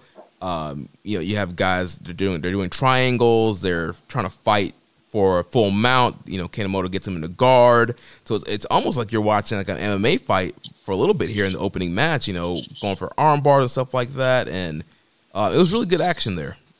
Yeah, as I know that there are some people out there that don't like shoot style for various reasons, and sometimes I don't either. I'm not like someone who stands for it, but I've heard people be like, keep that MMA crap out of my wrestling, and they're like, if I want to watch MMA, I'd watch MMA. I'm here for the pro wrestling, but I always think that that's kind of an uneducated viewpoint because people just don't realize that MMA is wrestling, and wrestling is MMA, and as much as there is a distinction between them because the worked and shoot nature of them, they're so intrinsically combined into one another because their roots are the same. Yeah. That like they're literally the same sport. It's just the way they're presented is totally different. And I say that to say this, like when you see people doing pro wrestling that is shoot influenced, but they do it on a high level, it can be really great. And I thought that this was really great. It's not everyone's cup of tea, but these guys never they're not sitting there like just laying in a bunch of holds. Like they're working at, this is what I'd call a work rate shoot style match. Like very, very, very fast paced. Like this is like a junior shoot style match. And it's pretty cool actually. Yeah. And like you said, like these guys, it's not like sitting in a hole. These guys are going hold, exchange, working for control, working for the next submission. So yeah, cool kind of stuff there. And of course, with Koji, we see a lot of his signature stuff. We see the corkscrew senton, the face wash combo that he always does. We've seen a lot of that. Yeah, the drop kicks, the running knee to the face, everything like that. And because he's Team 2000 and heel at this point, like he also he's kind of departed from the classic look of him just wearing the straight black boots, straight black tights. He's kind of got a more colorful, more almost like MMA based like attire at this point. So even he's kind of come to like embrace the shoot style nature of things. You kind of notice that, but he's super heelish in this match. In fact, at one point he just like straight up slaps Red Shoes. Yeah. Which I was like, man, this man Red Shoes stay getting like disrespected like forever. From day one. But these guys, not only was the grappling really good, but the striking was just awesome. Like the mid kicks, the knees, the elbows, like it's just this felt like a real fight. Like it's really cool. Yeah, and Kakihara, he was delivering some nasty strikes to Kanemoto's face at one point throughout the match here. We had another James Boyd kick spot in this match. And there was a lot of towards the end, a lot of like big tosses. Someone got Germaned on their head. I think it was Kakihara. I can't remember. Yeah. So it was Kakihara's German Kanemoto. Okay. Yeah, he dropped the man right on his head. Yeah, but I think the big turning point in this match was when Kakihara like avoids some of the offensive Kanemoto and he hits the first big STO. And that was that. Yeah, so they hit each other with the double kick, and then Kakihara does like a fighting spirit out of it, hits him with an STO. And from that point on, even though Kanemoto's in it, Kakihara's kind of on top and just looking for the kill. And it's sort of, I like that because it reminds me of like, again, a true fight where like someone gets hurt and you kind of have the guy stalking the hurt fighter. Mm-hmm. And Kakihara, after he hits that first STO, he goes for the pinfall. Kanemoto kicks out, and then from that point, Kanemoto's on the ropes, and Kakihara is just looking for a finish, and he just starts basically laying everything he can on Kanemoto at the end of the match. Yeah, so like you mentioned, Kanemoto is kind of in the danger zone here. He's like, I need to do what I can to finish this guy. So he goes for the Dragon Suplex, which he's won in the past. He follows up with the ankle lock, which is kind of his submission hold there. But Kakihara is able to get to the ropes. Then they have a strike exchange, and Kanemoto picks the leg, jumps on it. He goes for his combo here, the quick scoop slam into the moonsault. Old faithful, but Kakihara gets the knees up. Kakihara kicks him to the back of the head, suplexes him, German on the head, kicks him in the head again for a near fall. There's another strike exchange of kicks and chops. Kakihara wins, hits him with a leg lariat, a Shining Wizard for a near fall. That Shining Wizard's awesome. Yeah, it was amazing. And then he does a Rainmaker STO, the ripcord into the STO, picks him up, hits another STO. 1, 2, 3. Kakihara is your 2003 Best of Super Junior winner. Yeah, I loved it. I thought this was really, really, really good. The aftermath, Kakihara would go on to unsuccessfully challenge the reigning IWGP Junior Champion Tiger Mask 4 on July 6th, despite having beaten him in the tournament. And you mentioned that Dave didn't have any notes on this match in the archive. Yeah, for whatever reason, for 2003, there is no June archives uploaded for that year for whatever reason. So, yeah, I couldn't find anything of Dave's thoughts on there. We're also going to get to a point where Dave very rarely starts talking, like, his coverage of New Japan starts to get very sparse. You know what I mean? Like, major things get covered, but things that are less important, like maybe some of these junior finals, you're not going to see as much text on it, because I mean, there's only so many times he can come out here and be like, this was commercially one of the least successful tournaments they've ever had. These guys, this was not as, he just keeps comparing them to the 90s, and they don't match up. Right. But again, final thing, if I had to give you guys a match recommendation, I would say the Kakihara Kanemoto match from this week was the one that I loved the most. Everything was good, but that was the only one that truly got into great territory for me. And I think for you, Jeremy, you liked the one from a couple years prior. Yeah, I liked Liger and Tanaka. I mean, I like this match too. I would definitely tell people to go out your way to watch this match and the Liger Tanaka. And like I mentioned, I have a list of all the links that I will be tweeting out. They'll also be in the description for this show. It's in the Discord, Social Suplex Discord channel for Keeping It Strong Style. So you can follow along with us, watch those matches. I'll update those docs for the next set of matches that we'll be covering for next week as well. If you guys are listening, 2005 and 2008, please, whatever back channel methods you guys have to get to, whoever you need to talk to, if you have friends who have archived footage or have something on a hard drive somewhere, anything, like, we need 05 and 08. Yeah. So please help us out. Everybody that's been helping us out so far, thank you so much for your help and getting us the footage. That was hard to find, so appreciate all the help we've been getting there. Also, put some money in our red circle. We out here doing the damn thing. Socialsuplex.com/donate. Click on that Keeping It Strong Style button right there. So, but that's going to do it. Jeremy, you want to take us to our recommended match? Yeah. So first, last week you recommended Steve Wright versus Tiger Mask, and so I did watch that match, and I think you might have shown me this match before. I think I've shown you some clips, but I never made you watch the match. Gotcha.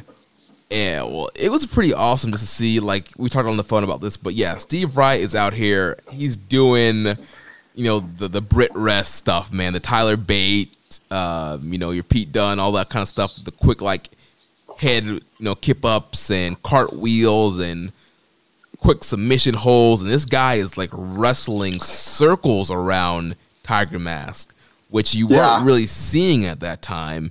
So it's like, and Steve Wright, also, he's a father of Alex Wright. He trained Alex Wright. He trained a lot of other top UK stars. I believe he trained William Regal as well. So Steve Wright's not normally a guy you really hear about. I mean, you hear a lot about his students and his son, but this guy was a great worker, and just the stuff he was doing in that time period and the holes and the flips and the cartwheels. His selling was awesome. He made freaking Tiger Mask look like a star. I mean, Tiger Mask was a star, but he was selling like crazy for this guy.